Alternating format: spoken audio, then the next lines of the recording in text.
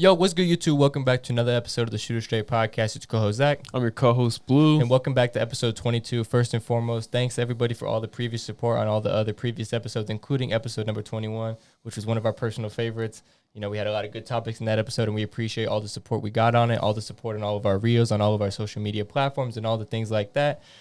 First of all, check the description box down below. Follow us on all the social media platforms. We keep adding more platforms, and we're trying to get involved on all these platforms. We appreciate everybody who's already tapped into us on there. We appreciate everyone who's going to from here. And while you're down there in the description box, hit that big red subscribe button, because today we just hit over 250 subscribers. I think right now, as of recording, we're at 252. We appreciate everybody who has already hit the subscribe button. We are on the journey to 1,000 subscribers, 1/4 of the way there officially. We appreciate everybody who has already helped us on that journey. And we appreciate already in advance everybody who's going to help us continue to get to that overall goal of 1,000. And another thing we appreciate is all the comments and the engagement. We love engaging with the fans and everyone interested in the podcast and all the topics that we talk about, including Subway, who the official Subway account recently commented on our TikTok when we ate the Danger Witch, Russell Wilson's official sandwich. If you haven't checked it out yet, go check it out on the last episode 21. Exactly. And check out the TikTok. You can see Subway commenting on it. You never know what's going to happen in the future with that. You know, maybe we get a Subway collab pretty soon. Hey, you never know. You never know. But with all that being said, man, you ready to get straight into it, episode 22? Yep, let's get into it. Well, first and foremost, we want to start off with the NFL. And we want to kick it straight off with our Week 5 pick-em. Week 5 predictions. Facts. We've been doing it every week. We love doing it. Some of our best clips have come from our Week 5 week predictions, and you know we're gonna continue to do it. And you ready to get into it? Of course. Let's make some great picks. Week 5 NFL pick'em. Let's go. Giants versus Packers. I got the Packers. I got the Packers as well. Lions versus Patriots. I got the Lions. I got the Lions. Chargers versus Browns. I'm taking the Browns. I got the Chargers. Texans versus the Jaguars. I'm taking the Jags. The Jags. Falcons versus Bucks. I'm taking the Bucks. I got the Bucks. Steelers versus Bills. I'm taking the Bills. I got the Bills as well. Dolphins versus the Jets. I'm taking the Dolphins. I got the Jets on this one. Rams versus the Vikings. I'm taking the Vikings. The Vikings. Titans versus the Commanders. I'm taking the Titans. The Titans. Seahawks versus Saints. I'm taking the Saints. The Seahawks. 49ers versus the Panthers. I'm taking the 49ers. The Panthers. Eagles versus Cardinals. I'm taking the Eagles. Eagles. Cowboys versus Rams. I'm taking the Cowboys. Cowboys. Bengals versus Ravens. I'm taking the Baltimore Ravens. Bengals. Raiders versus Chiefs. I'm taking the Kansas City Chiefs. I'm taking the Chiefs as well. It'll be easy dub. Whew. Another great week of picks. First and foremost, let's just start off. One of our main picks we disagreed on. Chargers versus Browns. It's going to be a good game. Two teams, maybe the Chargers maybe underperforming by some teams' standards. And then the Browns, who, in my opinion, might be overperforming. You pick the Chargers in this game. What gives you faith in the Chargers to be able to get this done on the road? They just got a good squad. And although they haven't played the best, they're still playing good football. And I got them over the Browns, honestly, because the Browns just haven't showed me enough that they're enough, gut, that they have it in them to beat the Chargers. Mm-hmm. And obviously the Chargers, you know, we know how good of a football team they are, how talented they have. You know, they got guys, you know, obviously Justin Herbert. We don't even need to mention him, but they're a little bit banged up on the offensive side of the ball, and maybe even on the defensive side of the ball, but they still have Khalil Mack, who we know how good he is. Yeah. And, you know, they still have some star guys who, you know, are going to give them an opportunity to win. Of course. But for me personally, I have been extremely impressed by the Cleveland Browns. You know, obviously I'm not ever really going to be particularly impressed by Jacoby Brissett, but he's doing kind of what he needs to do. He doesn't need to do too much with this offense because of how good the running game. Exactly. We know how good this running game is. Not only Nick Chubb, but when you have Kareem Hunt being a secondary back for them, that just shows you how good this running game can be. Of course. And Nick Chubb is obviously having an unbelievable season. Some would say probably the best running back in the league right now. And, arguably. And, you know, with how good this offensive line has been playing, I think, you know, I don't think Justin Herbert and this lethal Chargers offense is going to get a bunch of opportunities in this game, because I think Cleveland is going to try to possess the ball. They got a running game as well, though, the Chargers. They do. But I think, you know, Cleveland, we know that they're going to run the ball. We know that that's their main thing that they're going to do. The Chargers, you know, they're going to mix it up. But I think Cleveland is going to try to go of the approach Let me hold the ball. Let me try to win the time of possession battle. Keep the ball out of Justin Herbert's hands. Ultimately, when you're playing against a team that has a better quarterback, the way to win that game is keep the ball out of this guy's hands. That's true. I can agree with that. You don't want a guy as good as Justin Herbert to have the ball more times than you do. I'm just letting the Browns know if that is how this game plays out, my pick will probably be wrong. That's just, you know what I mean? But I personally don't believe this game ends up that way, and I think the Chargers are able to, or I think the Browns are able to win the time of possession battle, led by Nick Chubb. I think he has another potentially 150-yard plus game, maybe even 2 touchdowns, something like that amongst the stat line, and I think he will be able to propel the Browns to victory at home. It will come to a defensive battle because both of their offenses are good. Yeah. So ultimately, it will come to the defense at the both teams' defenses at the end of the day. Exactly, and you know that's going to be an interesting matchup because the Chargers have been kind of underperforming. You know, I expected them to win this AFC West division, and the Browns, you know, slightly overperforming to my expectations. So it'll be very interesting to see how this one plays out. I think the Browns in a very, very close game. I think maybe it'll be decided by a field goal, like many games in the NFL have been decided by. I saw a statistic saying that I think the most games through 4 weeks in NFL history have been decided by 3 points or less. Interesting, yeah. So I think that just shows how competitive the NFL has been, which we'll get into a little bit later on in the podcast. But the second game that we disagreed on that we wanted to touch base on, the Dolphins and the Jets.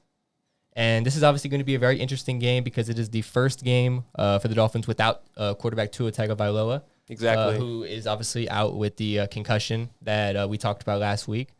And, you know, that was such an unfortunate series of events. You know, we touched a lot about it last pod. So if you haven't seen that, go check that out, see what we said, come back, and then we'll be able to, you know, hear this prediction. But I think the Miami Dolphins are going to be able to pull through and beat the Jets, you know, away from home, even without Tua. You know, like I said last week, I think Teddy Bridgewater is going to do a good enough job to lead this team where they need to go. I trust the Dolphins defense.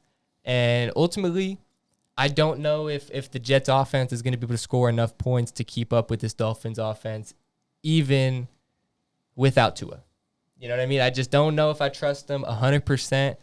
And I don't think the Jets are a bad football team. I just think even without Tua, the Dolphins are probably just a little bit better. And I know the Dolphins are slightly banged up. That's what I was going to mention and why I picked the Jets. Yeah, and I know that they're slightly banged up. However, I do have the belief that Tyreek Hill will be playing, even though he's on the injury report. Jalen Waddle, I'm not quite 100% sure on, but even if he does not play, I still have the faith. And if he does play in a limited capacity, it doesn't particularly change my pick. I still think that the Dolphins, even if Jalen Waddle isn't playing, will still be able to get this done. I think even though it's away from home, I think that we would have rushed the ball well. I've liked a little bit of what I've been seeing more from the Dolphins running game. Mike McDaniel is going to continue to get these guys the ball in unique ways. Raheem Mostert, one of the most dynamic backs when he is in space. I just think, you know, Mike McDaniel is going to set up Teddy Bridgewater to succeed, and I think he's going to cook up a very, very good game plan, and I don't think the Jets will be quite ready for it. So yeah, one of the main reasons why I think the Jets will win is because of the Dolphins' injuries right now. About it's crazy with the amount of injuries that they have. It's like first it's Tyreek Hill, he was questionable, and now he's going to be able to play. Now it's Jalen Waddle, which is one of their main receivers. So it's just Dolphins are really in a tough position. And I trust the Jets' offense to be able to get it done. Honestly. Mm-hmm. With Zach Wilson playing now, especially. Yeah. And the Jets, and you think, you know, obviously Teddy Bridgewater, you know, the Dolphins quarterback, but you think that the Jets defense will be able to contain the Dolphins offense enough. Exactly, because Teddy Bridgewater, I don't think he's ready for the Jets defense. Ready for the Jets defense. So you have a large amount of faith in the Jets defense. Over Teddy Bridgewater, yeah. Not over Tua. Yeah. But then Teddy Bridgewater and Jalen Waddle being out, it's like. You mean Tua, being out? I mean, no, but Teddy Bridgewater being in and and then Jalen Waddle being out, it's just like, yeah, it's going to be interesting to see exactly how that plays out, and it's one of those things. You know, it's an AFC East battle, and you know the Jets, even though they have never, not going to say never, even though recently they have not been good, and the Dolphins have, you know, even though the Dolphins have not been a great team recently before this year, they've always been slightly better than the Jets. But even when we would go into a game against the Jets, you never want to take an AFC East, and for any division opponent lightly, for that matter. You never want to take a division opponent lightly. And I think the Jets have always played the Dolphins tough. It's a tough matchup, but I'm taking the Dolphins. I have to have faith in them. The next game, Seahawks versus Saints. And I know this was one I sat there for a minute trying to figure out this pick because I just didn't know. And ultimately, when push came to shove, I had a gut feeling with the New Orleans Saints led by backup quarterback currently Andy Dalton. But that's what I'm saying again with injuries. Exactly. I'm interested to see you pick the Seahawks. What gives you faith in the Seahawks to get this one done? I don't trust Andy Dalton, especially like Jameis Winston, maybe, but Andy Dalton and another Michael Thomas. That's what I was gonna say. Michael Thomas. I know he's out as well, so it's like Andy Dalton and without Michael Thomas, it's just like you're just missing main like players that you need to get it done. Mm-hmm. So that's why I picked the Seahawks, man. I think they're a more reliable squad with even Geno Smith performing better than Russell Wilson at the moment. Yeah. And which is crazy, that's a story. That's a whole other story talking about how bad Russell Wilson is playing and how well Geno Smith is playing. Exactly. And that's why it was a very, very difficult pick for me to choose this game because, Geno Smith has impressed everybody so far. And then they got DK Metcalf, man, an absolute beast on the field. So you got to pick the Seahawks in this one. I'm surprised on your pick. Well, exactly. And like I was about to say, I think Geno Smith has been having an unbelievable year. Nobody particularly expected it per se. Of course. Maybe people expected him to have a decent year, but I don't think not a single soul on this planet. And some people may try to claim it, but I don't think a single soul was actively predicting just how good Geno Smith would have been through these 4 weeks. I mean, people were writing him off, and after the first week against the Denver Broncos, he even said it himself, "Y'all wrote me off, but I ain't right back." And that was one of the hardest quotes I had heard. But I know I've been saying all these good things about the Seahawks, but let me explain why I think the Saints have a really, really good chance to win this game and why I even picked them. Look, last week, they played a very, very good, in my opinion, Minnesota Vikings team, and they played them very, very tough in London, Tottenham Hotspur Stadium. They played them very, very tough, and honestly, they literally were a goalpost away from winning that game. A goalpost. They were a goalpost away because their kicker, they hit the double doink, and unfortunately for them, they lost that game. But I took away some very good things from that game. First of all, Chris Olave has been playing amazingly so far this season. We have him in our fantasy league. We have him in our fantasy league. We know just about how good he's been playing. So that makes me not quite worry about the Michael Thomas injury quite as much because although Michael Thomas is a very, very good receiver, and I'm not questioning that, Chris Olave will be able to step into that wide receiver one role for the Saints and execute very well. I have a lot of faith in him to do that. Also, I'm not going to sit up here and act like Andy Dalton is an extremely good quarterback, but the Red Rifle himself, he had a pretty decent game last week. He was solid. And he almost led this Saints team to victory. And I just think, look, if he was able to do it against a Vikings defense, which I would consider to be pretty damn good, this Seahawks defense, I know I was talking about how good their offense has been. Their defense has been the exact opposite. It has been terrible. Their defense is not good. And I have a lot more faith in Andy Dalton to have an even better game against this terrible Seahawks defense.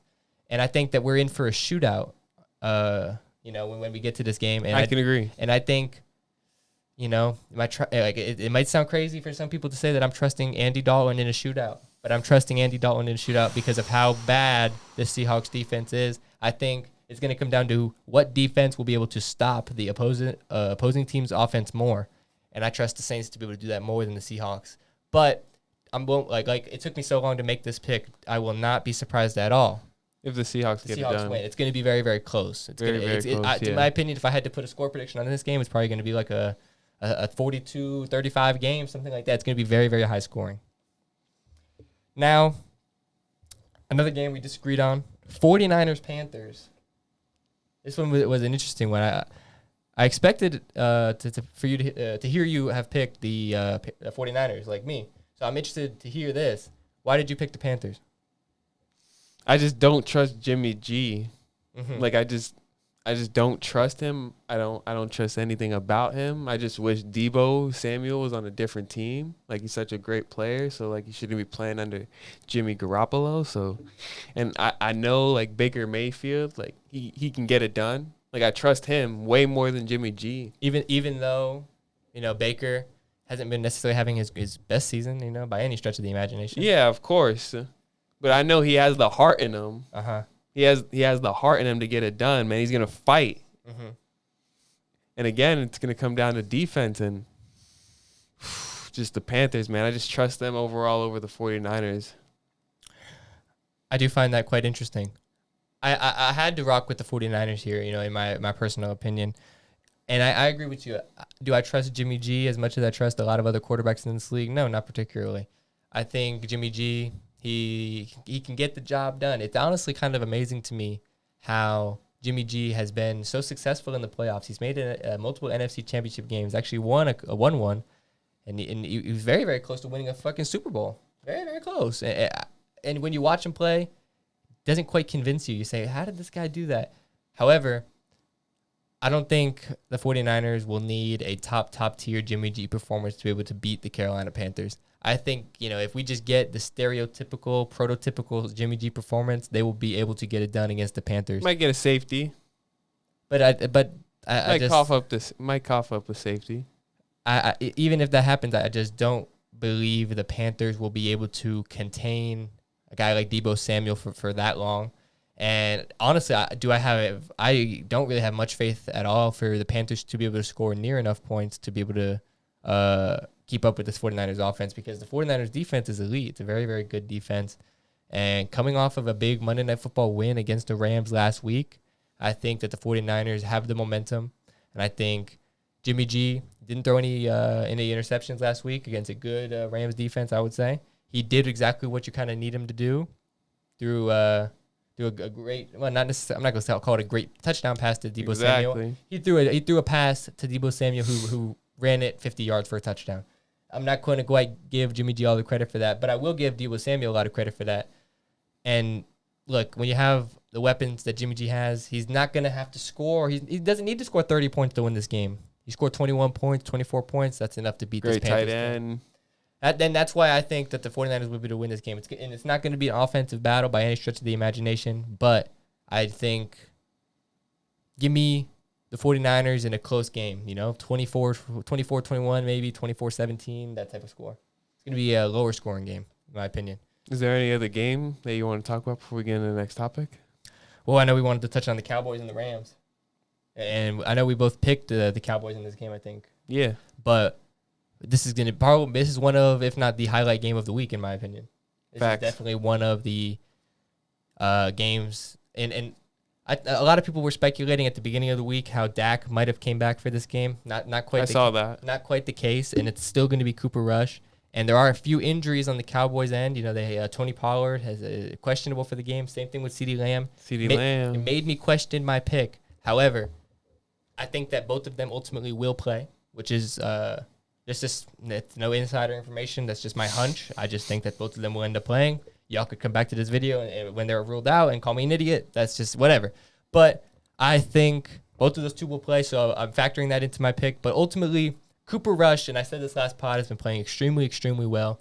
And I think we just saw Jimmy G, a Jimmy G-led offense beat the Rams last week. So the Rams, they seem to be not quite where we expected them to be. I don't think they're playing quite the level of football underperforming. They're underperforming. And maybe that's an understatement. Maybe, and we, I thought, at the offseason when they added Bobby Wagner, okay, they've I know they lost Von Miller, but they've added some defensive pieces to keep this defense really, really good. And I'm not going to call them a bad defense, but they're not quite what we expected. And Matthew Stafford has not been performing up to the levels that we saw last year. That pick six last week was not great at all, and that seems to be a given that Matthew Stafford will throw a pick six almost every week so far. And if that's the case, I don't think he's going to fare well against, honestly, one of the best defenses in the league, if not the best, this Dallas Cowboys defense. And that's why I have to give the Cowboys the edge, because this defense is just so, so good. And, it being in LA, I think the Cowboys fans are honestly, they're thinking it's basically a home game for them. I think that they're going to have more fans in the crowd in LA than the Rams. And Jerry Jones even said that himself, so I don't even count this as an away game for the Cowboys. Look, this elite defense, Cooper Rush playing well. Facts. They're on the up. Rams seem to be on the decline. I have to lean with the Cowboys here. Of course. The reasons why I picked the Cowboys is similar to what you Pretty said. much the exact same. Exactly, pretty much the exact same. Although, like, not Debo Samuel, CeeDee Lamb? CeeDee Lamb, sorry. CeeDee Lamb is maybe questionable. He's probably going to play at the end of the day, and it's just like they've been performing extremely like well, like well more than what most of us thought Cooper Rush was going to be able to perform. Mm-hmm. So he's doing really well right now, and the Rams are just on the decline, especially after the Super Bowl win. You expect them to be like one of the best teams in the league. However, that's just not the case. They're just doing really, really bad at the moment. So it's just why I think the Cowboys are going to get the dub. And I think the final game of Week 5 that I wanted to touch on before we move on to the next topic would be Bengals versus the Ravens. And you picked the Bengals in this game. I'm taking the Ravens in this game. I know the Bengals are coming off of a big win against the Dolphins. What gives you the faith that the Bengals will be able to knock off Lamar Jackson and the Ravens on Sunday Night Football? You know, you just got Joe Burrow and you just got Jamar Chase, and they've been getting it done. You know what I'm saying? They've been able to get it done. And Lamar Jackson, I just don't have enough faith in him yet. I just don't. What do you mean? I just over Joe Burrow, man. Same thing, man. It's just like, just gotta have that heart in you. And I know Lamar Jackson got it in him, but Joe Burrow, man, he's just hungry, bro. And he just wants to get to the Super Bowl and make it and win, man. And I see it in his eyes. Well, I'm not going to question that about the Bengals or Joe Burrow. And I think, I don't know if Joe Burrow ever will win a Super Bowl, but I don't think we could question his determination to do so. Exactly. But that has no factor in for me as to why I'm picking the Baltimore Ravens to win this game. Ultimately, it's disappointing for me picking the Ravens even last week against the Buffalo Bills to see how that game ended. At home, ultimately they choked. Flat out choked. John Harbaugh, I said it right when I saw the play. What are you doing going for it on fourth down here? They ended up throwing in an interception on that play. They could have kicked the field goal. They ultimately ended up losing by a field goal because the Bills, led by Josh Allen, went straight down the field, kicked a field goal, won the game. That's another thing. They just choked. They just haven't been making smart decisions. But with that being said, I think, let's not act like Lamar Jackson had a bad game in that game. He had a very, very good game minus the picks. And you never want to say minus the picks. Oh, my God, you're saying minus the picks. Well, that counts as a stat. Sure, but that Buffalo Bills defense, even though slightly banged up, it was getting slightly healthy for that game. I don't want to factor in that too much. And ultimately, I don't think that they should have even ran a play right there to get him that second interception. You know what I mean? They should have kicked the field goal, and then his stats would probably look slightly different. Obviously, they'd look way different. Of course. I think that the Ravens will be motivated as ever to bounce back and win this game on Monday Night Football. Ultimately, last year, the Bengals won the season series against the Ravens 2-0, swept them. And I think even if they didn't choke to the Buffalo Bills last week, they would still have extra motivation going into this game just because it's the Bengals and they smoked us last year. That's what they're going to be saying in the locker room. And now, given the fact that they also choked last week, they choked against the Miami Dolphins, this team, they have to bounce back. And I know Lamar Jackson is going to be motivated as ever, and you wanted to talk about determination. I think Lamar Jackson is going to have the edge on everybody in terms of determination. I think we might see a signature Lamar Jackson game. And honestly, I feel like after we watch this game, we could be talking about an MVP type of performance, something that we're going to circle back and be like, dang, this is the game right here. I'm talking a 400-yard game with 3 touchdowns. I'm talking one of those types of games. We're going to be like, wow, what a performance from Lamar Jackson. That's honestly what I'm expecting this week from the Ravens. And that's why I have to have the ultimate faith and pick the Ravens. Even though they let me down last week, I was very disappointed. Again, they are a good squad. Don't get me wrong. The Ravens, they got some good players on that team. However, I just don't think the Ravens will be able to get it done over the Bengals. And I know you're trusting the Bengals, but like I pointed out last week when we talked about them and after their performance against the Dolphins, there were just some issues with the Bengals that I don't see them fixing in time for this game. Ultimately, they were able to win that game against the Dolphins. I still have a lot of concerns about their rushing attack. I have concerns about if Joe Mixon will be able to get the same statistics that he did last year. And look, Joe Burrow and Jamar Chase had a great year last year, but let's not undervalue the impact of how important Joe Mixon was to that Cincinnati Bengals team making it to the Super Bowl. And we have not quite seen him get the chances and get, he has not quite done what he did last season. And if they don't rectify that, Joe Burrow is going to have to throw the ball more. And we have seen this offensive line has not been great. That's being generous. They've been probably very, very terrible. Of course, I can agree. So when you factor all of that in, and I know that the Ravens have had a very long time to prepare for this game, I just don't quite see it. I just don't know if would have been able to prepare fully and really get ready for what Lamar and John Harbaugh are going to be cooking up, because I think they're going to cook up a vintage game. Bet. So you ready to get into the next topic? I'm ready. Nice. So we got Tom Brady and his wife Giselle officially divorcing, breaking up. Mm-hmm.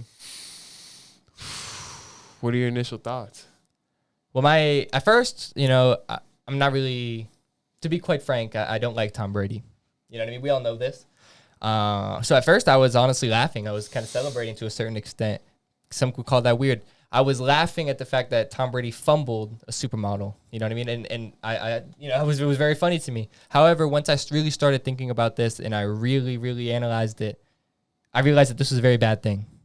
Tom Brady now has no motivation to stop playing football anytime soon. And I know, boom, he's 45 years old. He should be stopping soon. No, he's still been playing well.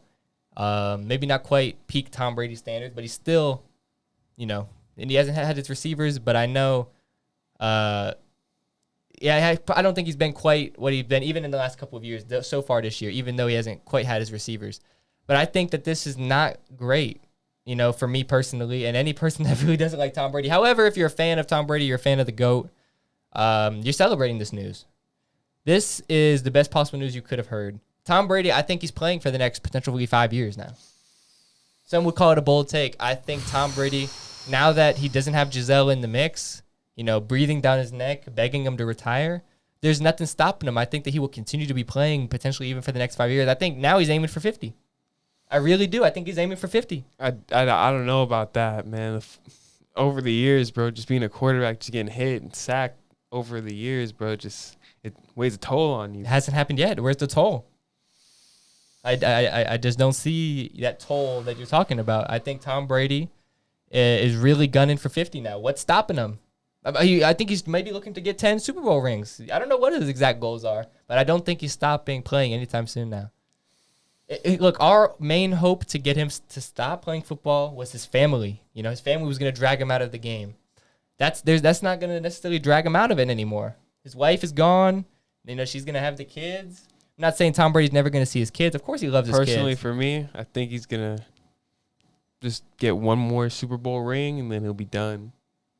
He'll retire. But you don't know when that's going to come. Of course, but if it comes within the next 2 years, he'll be done. And if it does, but what if he doesn't win the Super Bowl in the next 3 years? Next 3, if it's like within the next 3 or 4 years, then he'll just retire, because he'll know that. But at that point, you're basically you disagreed with me, but you're basically saying you could be playing up to 49. That's basically the same thing as 50. 3 years. I mean, I don't think I'm going to say 5 because that's 50, and I think that would be a Tom Brady-esque number to end on. Given what I know about Tom Brady, I don't know. Like, I think it would make a lot of logical sense for him to retire after he wins one more Super Bowl ring. But like I said, I don't think that's going to happen this year. So we're talking at least 2 more years now, and you can't really speak 1 year into the future, especially in the NFL world, because the favorites can change so quick. Of course. But I just think I don't know exactly where his head's at, but I just don't know, man. I really do think he could be gunning for 50, and it's not the news I wanted to hear. But at first, I know I was celebrating it, but then I realized I was wrong, and it's sad almost. I was so close to getting this guy out of the league. This guy has tormented my entire life. He's tormented my childhood. Picked on my Dolphins my entire life. He will continue to be doing so. Even if he's in the NFC, last year the Dolphins played the Bucs. He still smoked us, man. It doesn't matter. He goes to the other conference and he still smokes us. He practically owns the Dolphins at this point. And it's sad to say that's a Dolphins fan, but it's just the truth. And I'm actively counting down the days until he retires. But like I said, I don't think it's happening anytime soon now. I honestly think though, like this whole situation with his wife, like I think, or with his ex-wife, I think this will like affect like his performance at first. However, he'll be able to get over it pretty quickly. But at first, he'll just be thinking about like a whole bunch of things, like about like all the money situation and his kids and everything. Like initially, like it will affect him, but he'll get over it with time. Mm-hmm. I tend to agree with that. I do think we probably won't see the best version of Tom Brady right away. I do think he'll probably be motivated as ever. However, sometimes when you're a little bit too motivated and too desire, and you have too much of a desire to perform well, that can actively hurt your performance because you're trying a little bit too hard, and you just need to take what's in front of you and let the game flow properly. And Tom Brady is probably one of the greatest quarterbacks. You know, he's probably the greatest quarterback ever anyway, but he's definitely one of the greatest quarterbacks at just taking what the defense gives you. You know, and somewhat, you know, I personally tend to call that a check down merchant, and that's one of Tom Brady's favorite things to do is hit the check down. But, you know, some just call that playing good football and taking what the defense gives you. You know, that's neither here nor there. But I do think Tom Brady is going to actively be trying to probably overperform slightly, and I think that's going to hurt his performance. However, like I said, I don't think they're going to lose to the Falcons this week or anything like that. But do I think we're going to see vintage Tom Brady just because Giselle left him? No, honestly, I think after a few weeks, he'll be all right, and he'll be probably back to the Tom Brady that some people know and love. However, these first couple of weeks where he's still dealing with the initial feelings and initial reaction to all of this news kind of happening so quickly. It'll be bothering his head. It's going to be playing a role. You know, maybe he'll have to take some time away from the team playing with practice and stuff like that to deal with this stuff. And ultimately, the Bucs are going to let Tom Brady need to do what he needs to do. And I do love that because he deserves his time to be able to do that. But I just think it's going to alter his performance somewhat. But then, like you said, in a few weeks, he'll be all right. He'll be all right. And we'll be seeing the Tom Brady that everyone knows and loves. You know what I'm saying? Well, some people know and love, not me. I don't. Then a lot of people say Antonio Brown disrespected him when, you know, he posted up with he posted a photo I think it was when they won the Super Bowl. It was when they won the Super Bowl, and like Tom Brady's ex-wife was like giving him a hug, and it was kind of looking I don't know. You think it's looking sus? I'm not taking it that far. You know, me neither. I mean, like I wouldn't take it that far. I'm just saying, like, people are saying that it's looking suspicious. I don't know. I think it's just a photo. Exactly. I think it's just a photo, but I do think Antonio Brown, he knows exactly what to do when to stir media up and stir the press up. And I think that's exactly what he was doing with this photo. You know, it's not a coincidence that right when this news was about to break and did break, that AB posted this photo.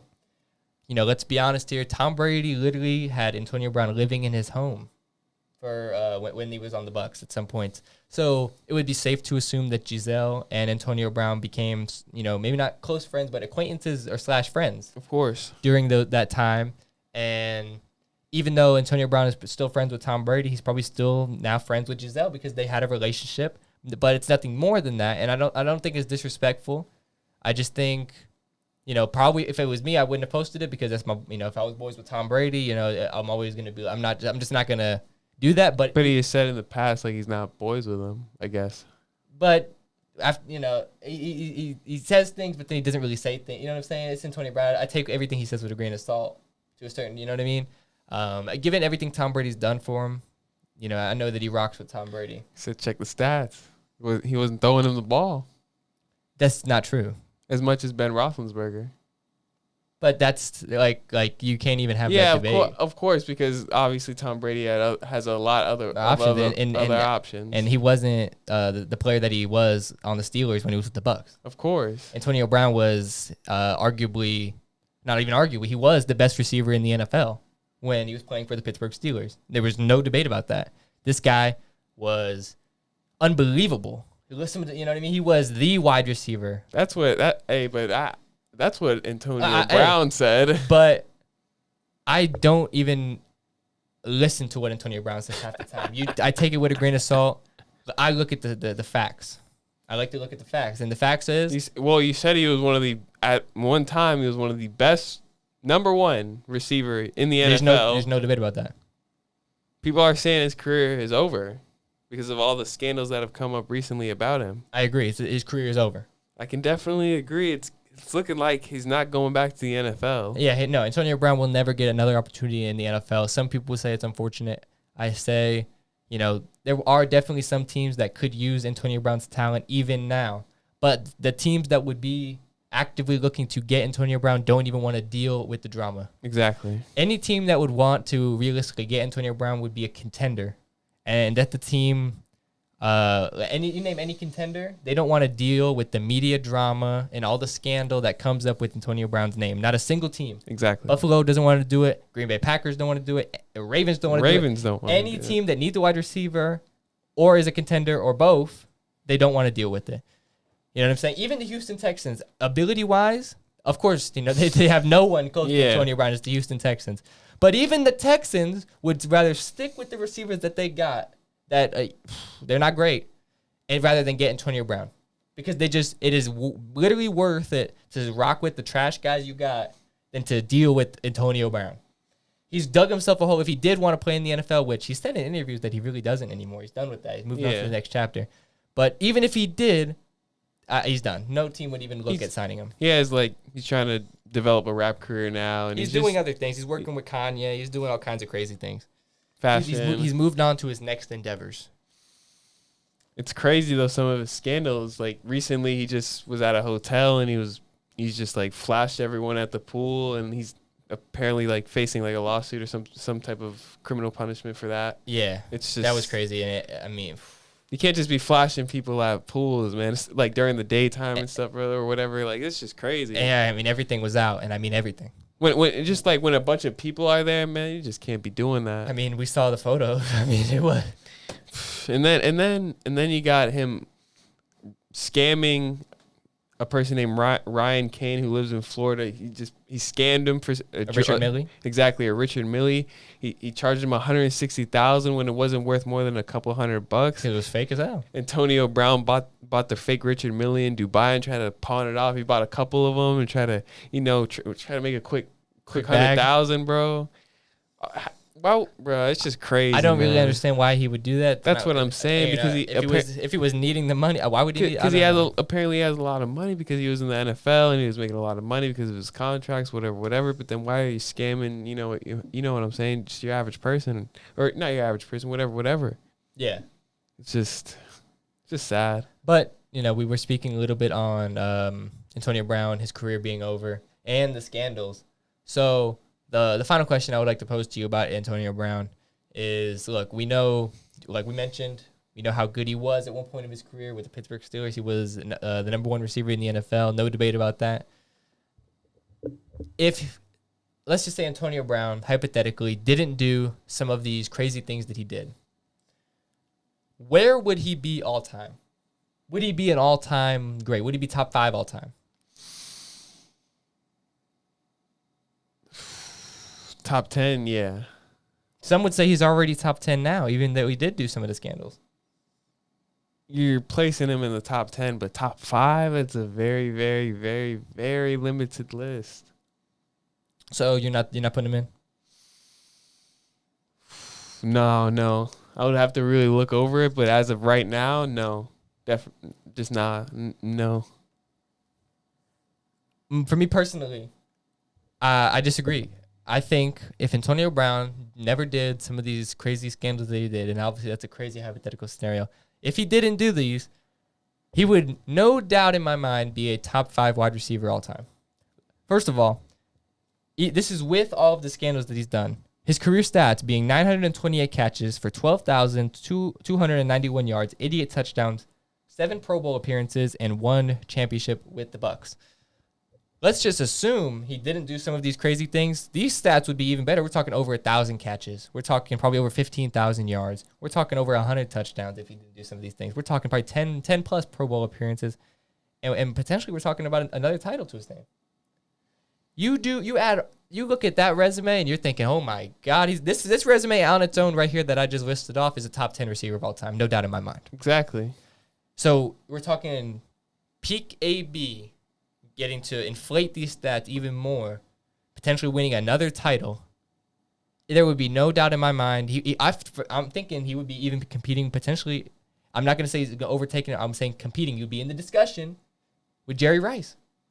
He would be in the discussion. I'm not saying overtake him. I said he'd be in the discussion. You would have to put the two in the same sentence. But although I'd still take Jerry Rice. You know what I mean? Let's make that very clear. I would still take Jerry Rice. However, it would be a discussion. Now it's obviously no discussion, but it would be a discussion between him and Jerry Rice. That's how confident I am in the fact if Antonio Brown didn't do some of these things, that's how confident I am he would be up there. I'm just not so sure about that because you got a lot of receivers in that list. You got like Randy Moss, man. Like you got a lot of receivers. Of course, that's going to be in that list. It's Antonio Brown. Some people, that could make that list because of some of the scandals have been so bad. Some people forget just how good this guy was.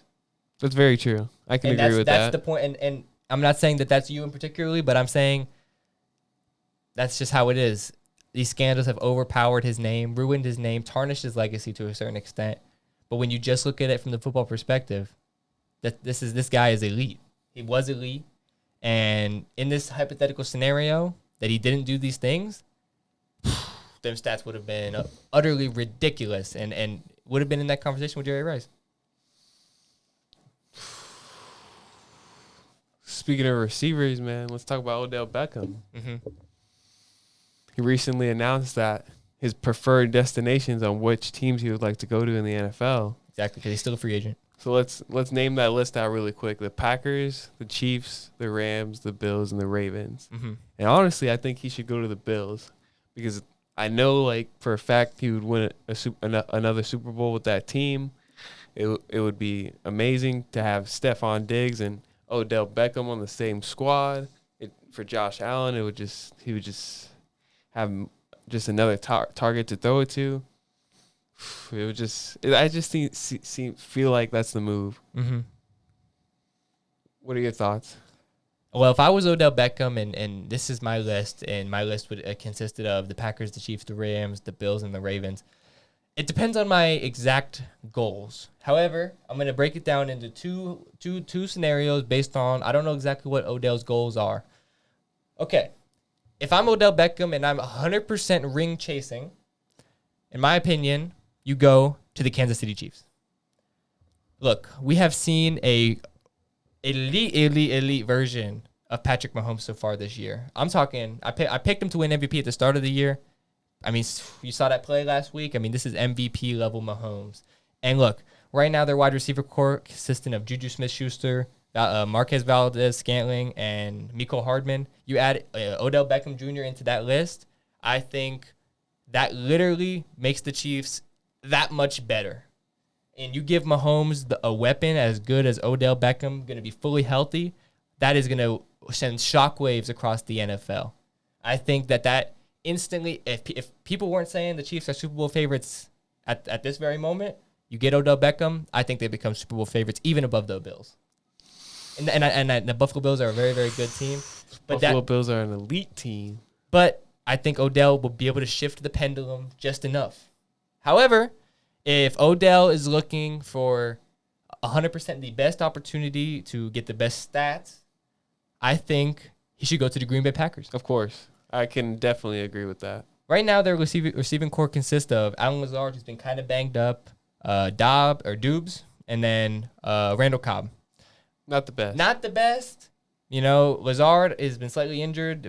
Cobb, he's a little bit past his prime. You add Odell to that, he becomes instantly Aaron Rodgers' number one target. Cobb, an OG. He becomes Aaron Rodgers' number one target, and I think that would be exactly what Aaron Rodgers would need to actually have a little bit more success with this Packers team because, look, more so than any other Packers team I've ever seen, they're literally a run-first team. And when you have a quarterback that's crazy as good as Aaron Rodgers, you're a run-first team. It's actually unbelievable to me to a certain extent. You give him Odell Beckham, I think, wow, this offense would become really 50-50, man. And that would open up the running game even more because now you got a wide receiver right there with Odell Beckham you really got to be worried about. And you can run play actions once exactly. you open up the running game. There's just so many options, and I think Odell would have a field day with the Green Bay Packers. And I think, the NFC would be slightly the easier conference to go into, you know what I'm saying? And I think if the Packers were able to get Odell Beckham, I think, they would be in a much better position to make a Super Bowl run than they are now. Of course. I don't know if I'm quite sold on the Packers yet. It wasn't a very convincing performance last week against a banged-up New England Patriots team led by Bailey Zapp.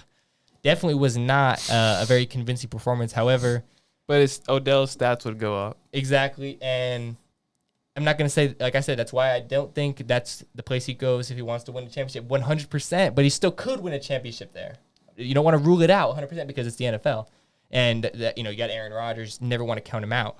But if you want to get that guaranteed championship or about as close to it as you can get, I think you go to the Kansas City Chiefs. And obviously, the Buffalo Bills are a great option as well. I'm thinking definitely the Bills. But I wanted to, I think a lot of people are going to say the Bills, and I wanted to give a little bit of focus onto these two teams. And I think that these are two very, very good options for Odell Beckham. So let's shoot it straight into the NBA. Yeah. We got Victor Wembanyama. Yeah, Wembanyama. Number 1 draft pick. Projected to be the number 1 draft pick. Yeah. Facing off against the projected number 2 draft pick, Scoot Henderson. Mm-hmm. I think it was a great game overall, man. Both players, they showed they have immense talent, and Scoot Henderson was, even though over Victor Wembanyama's height, he's like 7'4". Scoot Henderson was able to move around that, which I haven't seen really a lot of players been able to do that. Just Victor Wembanyama either just blocks the shot or he's just there under the rim right away. So if you miss, no one's getting a rebound over him. It's just crazy, but he was able to move around him and make some buckets. Mm-hmm. Well, I'm not going to lie. My overall thoughts on what I saw from Victor Wembanyama, I have never seen anything like this before in my entire life. This guy is doing things that are literally, I had to take a second. I had to pause the highlights. I had to pause these videos that we played them back. I'm saying, what? And I think that's the initial reaction that everybody saw when they first watched this guy. This guy is just unbelievable. He's utterly unbelievable. I've never seen anything like it.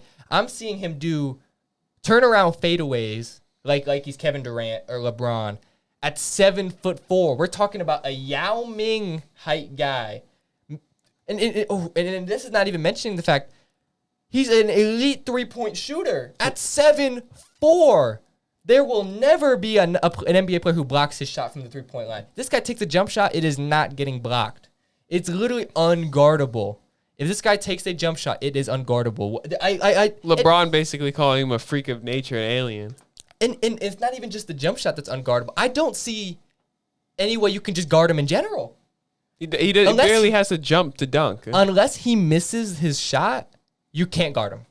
He can shoot over you. He can put you in the post. He will dominate the paint.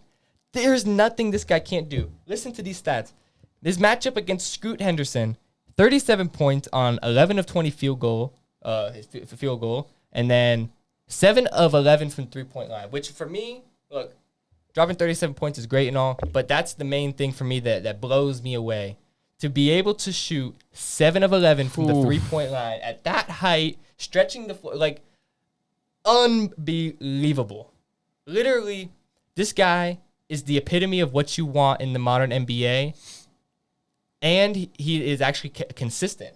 Literally, exactly. Nowadays, for a big in the NBA, you want him to be able to stretch the floor. You need a guy who can make a three every now and then from your big guy. Whoever gets Victor Wembanyama is not only getting a guy who can make the three sometimes, you're getting a guy who can make the three very, very, very consistently.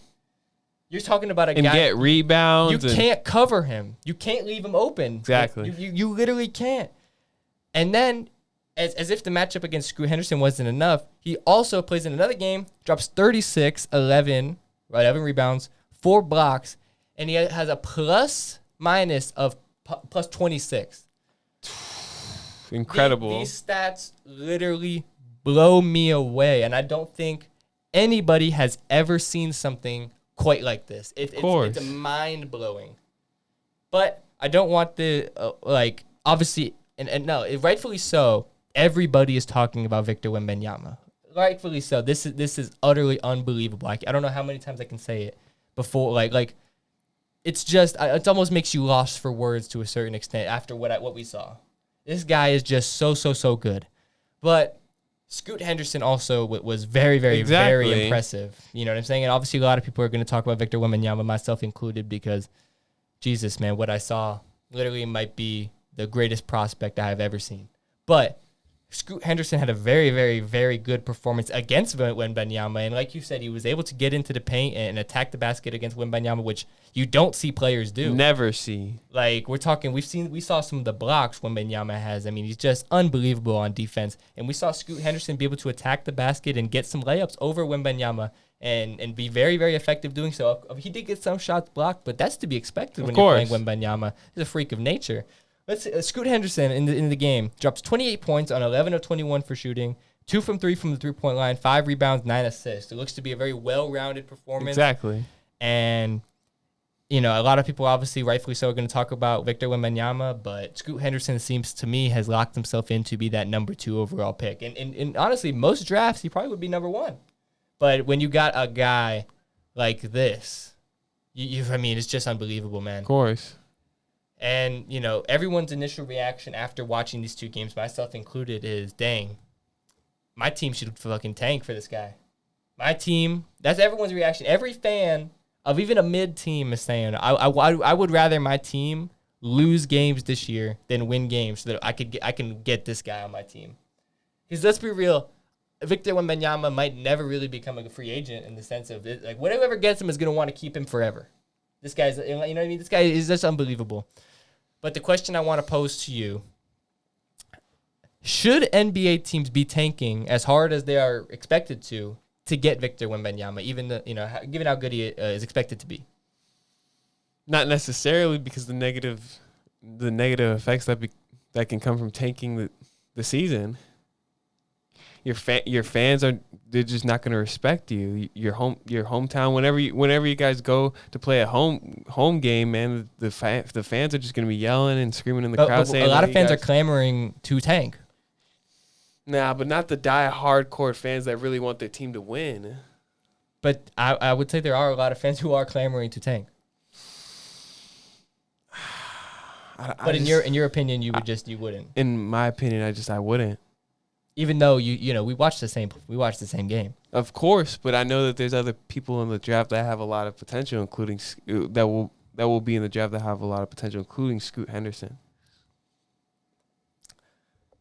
Look, if I was a fan of a team that's even mid, especially if I was a fan of a trash team, but if I was a fan of a team that's even mid, it's expected to, let's just say you're expected to go 41-41, literally 500. That's about as mid as you can get.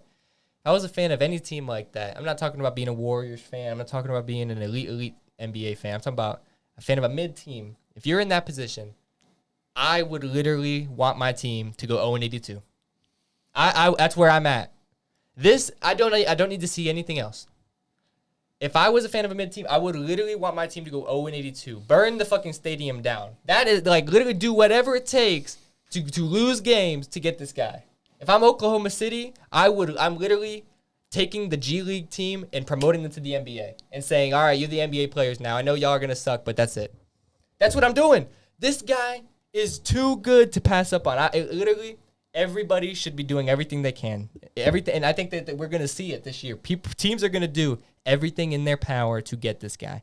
Honestly, I think we're going to see such a frenzy to tank this year that rules are going to be put in place after the season to change it up, because we are about to see an utter tank fest. I think there's going to be a very weird thing in the NBA this year. It's either going to be your team is either good or your team is really, really bad. And I don't think there's going to be much in between. And why is there not going to be much in between? Victor Wembanyama is the exact reason why. This guy, we're talking 15 years of excellence. You give up 1 year for 15 years of excellence. I'm taking that trade any day of the week. If I'm an Orlando Magic fan, if I'm an Oklahoma City Thunder fan, I'm going to the GM's office. If I could get there, I am knocking on the door. I'm getting on my hands and knees, and I'm begging him to make this team lose games to get this guy. That's how good I think he's going to be. That's where I'm at with Victor Wembanyama. That's really where I'm at. Would you agree with Richard Jefferson's comments, saying that if he was in the same draft class as LeBron would have been second? I really had to think about this. Look, anybody who knows me knows how much I love LeBron James. And diehard fan. And that's what makes it even crazy for me to think about. I actually agree with Richard Jefferson here. LeBron James as a prospect was probably one of, if not the greatest prospect we've ever seen. And he actually lived up to the hype. And I would say Wembanyama is probably the first prospect to get this amount of hype since LeBron James. So I think it's a very fair comparison. And obviously Richard Jefferson saying if they were in the same draft class, LeBron would be 2, Wembanyama would be 1. And I have to agree with that. And I know it's crazy to say. However, we look at what Wembanyama can do. He can do things right now before he gets to the NBA that LeBron still can't do. This guy's a knockdown three-point shooter. This guy, 7'4", has the natural athleticism that LeBron's just not that tall. Obviously, LeBron is a freak of nature in terms of he's built. He's a freight train. And in his prime, unbelievable. And I love LeBron. You don't have to tell me twice about that. But the things Wembanyama can do on the court, he is so well-rounded to be 7'4". I mean, this guy, he could be a point guard, but he's 7'4". It's just unbelievable. If they were in the same draft class, just based on the potential and what you can do, you have to go Victor Wembanyama. And I know it's hard. It's unbelievable to say that. And it's almost crazy. It's crazy that I'm even saying that. Because LeBron James, just like his knowledge of the game, like his knowledge of the core and the way he plays, and like. That's there's obviously some intangibles that LeBron has developed throughout his career that you can't really take into account when talking about this debate. Exactly. And a lot of people in the comments section on the photo where we took this quote from Bleacher Report were saying this is ridiculous, blah blah blah. Because LeBron, we know what he lived up to. We know, some people say he's the greatest player of all time. But he's developed himself into that. We have to look at this as if it's 18-year-old LeBron versus 18-year-old Victor Wembanyama. You got to pick Wembanyama. And it's crazy to say it, but you have to pick Wembanyama because of the things that we just talked about. I mean, the things that he can do. 7 of 11 from 3, and he's 7'4". 4. You saw the way he was dribbling down the court. You did. You saw it. 7'4". I'd never seen it, man. And it's it's unbelievable. It makes me speechless to even talk about Victor Wembanyama because he's just so good. He's just so good. He's just so good. It's just unbelievable. And I can't wait to continue to watch him play. It makes me want to watch the G League. I want to tune into the G League just to see what else this guy can do because every time he touches the court, so far I've just been amazed. Before we get into the next topic, I did want to... Are you ready to get into the next topic? Mm-hmm. Before we did, I wanted to mention that LeBron James did mention he wanted to own a team in Las Vegas. Mm-hmm. What do you think of the likely chances of that happening? And do you think he will be I know we talked about this on the podcast, but do you think he'll be one of the greats of NBA owners? One of the best? I do think that ultimately LeBron will kind of get what he wants. If he wants an NBA team in Vegas, he'll get that. And I firmly believe that. But will he become a all-time ownership great? I tend to think yes. Because ultimately we didn't quite see it with Michael Jordan. However, it's the Charlotte Hornets. It's not a large market. I don't think they were ever necessarily going to be set up for success. Even though you got Michael Jordan, I just didn't quite see it. However, Vegas is a big market, and LeBron has already showed his ambition as an owner. A little bit he's talked about it. And I think, you mix in large market, LeBron's ambition, and the fact that people are going to want to go to Vegas, and live there. There will be a desire to go to that team, not only because of LeBron, but just because it's a great place to live. Of course. So when you take all those things into consideration, plus, he has a home there. And plus the fact that I think LeBron will be able to help in the drafting process, and I think they'll be able to draft excellently because LeBron, if anybody, I trust this guy on evaluating talent. Of course. So when you take in all of that into account, I have to think that LeBron will be a great owner, and I think an NBA team in Vegas, I don't quite know if they're going to move a team or if they're going to expand the league. I don't quite know if they should actually move a team. I quite like. I think they should expand the league. I quite like where teams are at now, and it would be almost sad to a certain extent to see a team move. However, if they're going to expand the league and add more teams, boom, Las Vegas definitely should get one. And if they are going to do that, I think you have to add 2, but keep it even. Seattle should be the other city looked at. Exactly. I think that would be great. I would love Seattle. I would love to see that. So yeah, that's where I stand on that. If you're going to bring a team to Vegas, you have to expand the league. Don't move any teams. I don't really want to. I hate it when I see when teams move like that. It's just sad to me because it's like a team losing, or it's like a city losing their team, and that connection. It would be like for me as a Dolphins fan, if the Dolphins just left and they went to I don't know what new team, I would just be devastated. So get a team in Seattle and let Gary Payton be a part of it. For sure, and he's already expressed his desire to do that. So exactly. Like I said, I think that would be good, and I think LeBron ultimately kind of always gets what he wants, and so I think it's going to happen. Bet. So now let's talk about Draymond Green and Jordan Poole, man. Draymond Green swinging him. I mean, practically knocking him out. When we first added this topic to the list, we didn't even know that the video was going to come out. The video comes out this morning. Now that we've seen the video, it's just unbelievable to me, almost what I saw in the video. I mean, it was just almost like an unprovoked action, it seemed like to me. Draymond's over here sitting in the corner, and then all of a sudden he starts going towards Jordan Poole. And next thing you know, he's swinging on him. It was a clean punch, too. I mean, he got a good connection, got him with that hook, my boy. I mean, nighty-night, Jordan Poole. But, it's ultimately you don't want to see that. And it's kind of weird. Not all the details, obviously, have come out, will they come out? I don't know. So we don't exactly know 100% why this happened. So I'm not going to speculate because I'd like for the full information to come out if it is going to before I speculate on why this fight happened. Of course. But my initial thoughts is that, it's just kind of weird to me. I don't understand it, but, I just don't really know why Draymond would do it. But I don't think Draymond is although he can be hot-headed and tempered at times. He's not going to do it for no reason. It just doesn't make any sense for him to do that at practice for no reason against, that's his boy, Jordan Poole. They're like I don't know. Maybe they weren't as close of friends as we all thought. Maybe the Warriors weren't as tight-knit. I don't know, man. It's just really weird, man. Coming off of a championship, everyone's on cloud nine happy, and then they're fighting. I don't know, man. I'm kind of baffled to a certain extent by it. Yeah, I used to be baffled. A huge Warriors fan overall, but I've seen a lot of after this incident. I've also seen a lot of previous clips of Draymond Green just being a dirty player, and I just don't agree with overall his actions and what he's done in the NBA. He's just practically bullied players,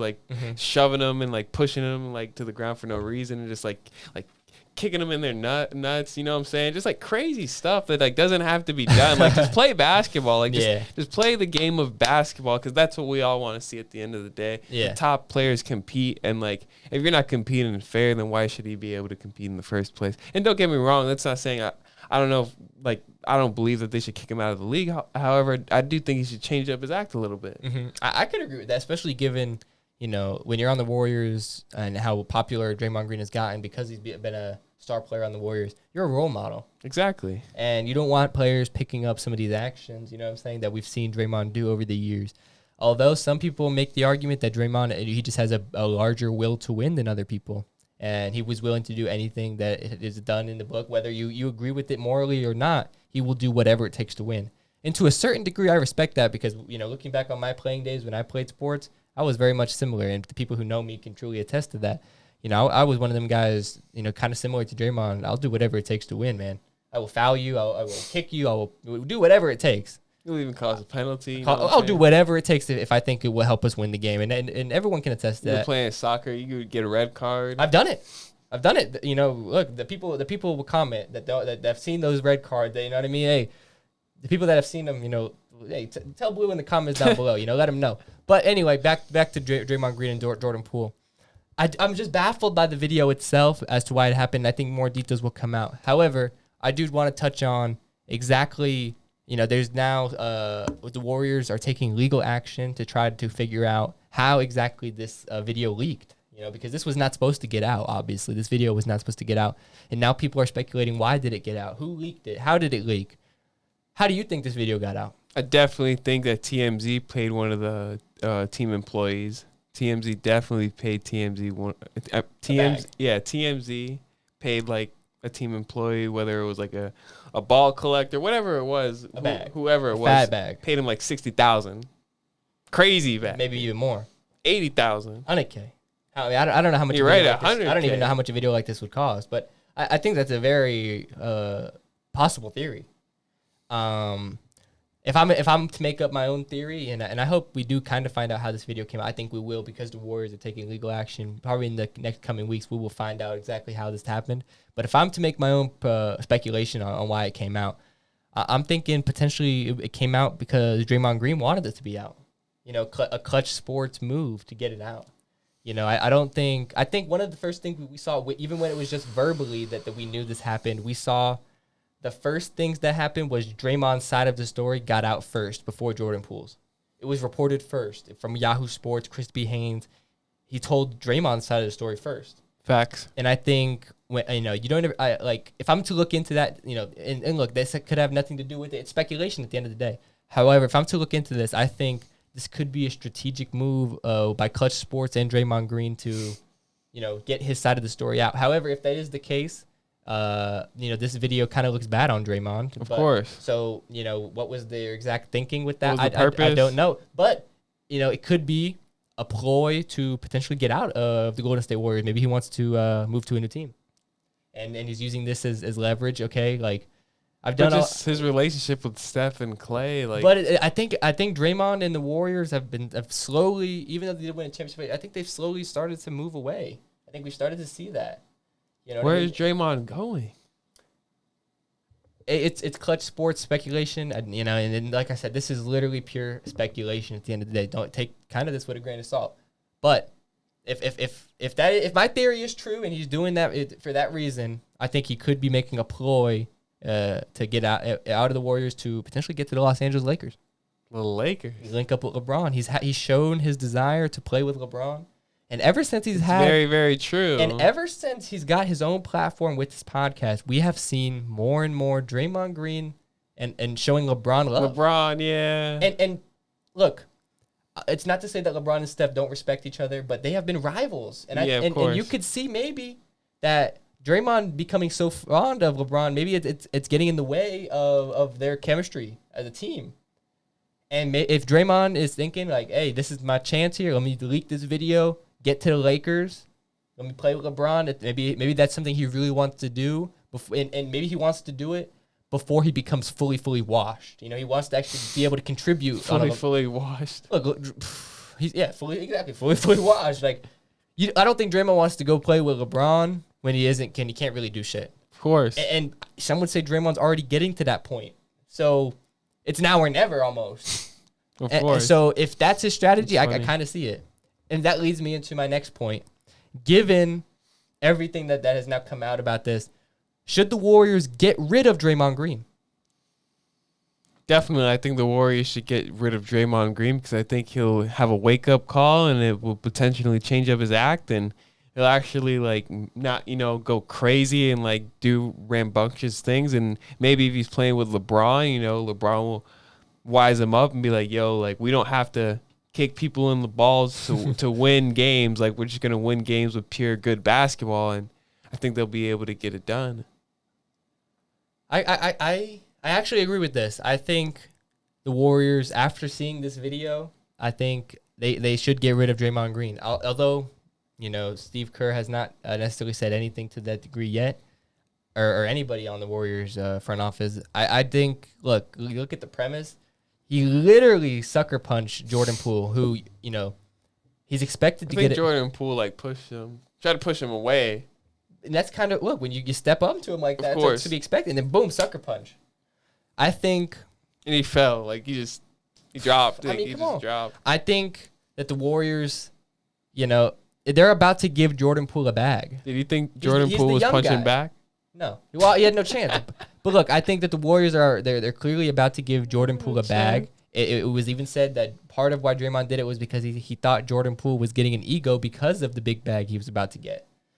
So I think the Warriors are investing in Jordan Poole as to be part of their future, and Draymond Green is on the decline. If they have to pick a side here and Jordan Poole is saying, bro, it's him or me, they're picking Jordan Poole. All day. And I know Draymond Green is Warriors legend, but even Warriors fans will agree with me on this. They obviously would pick Jordan Poole to be like they're keeping him over that's Draymond. The future. That's the future.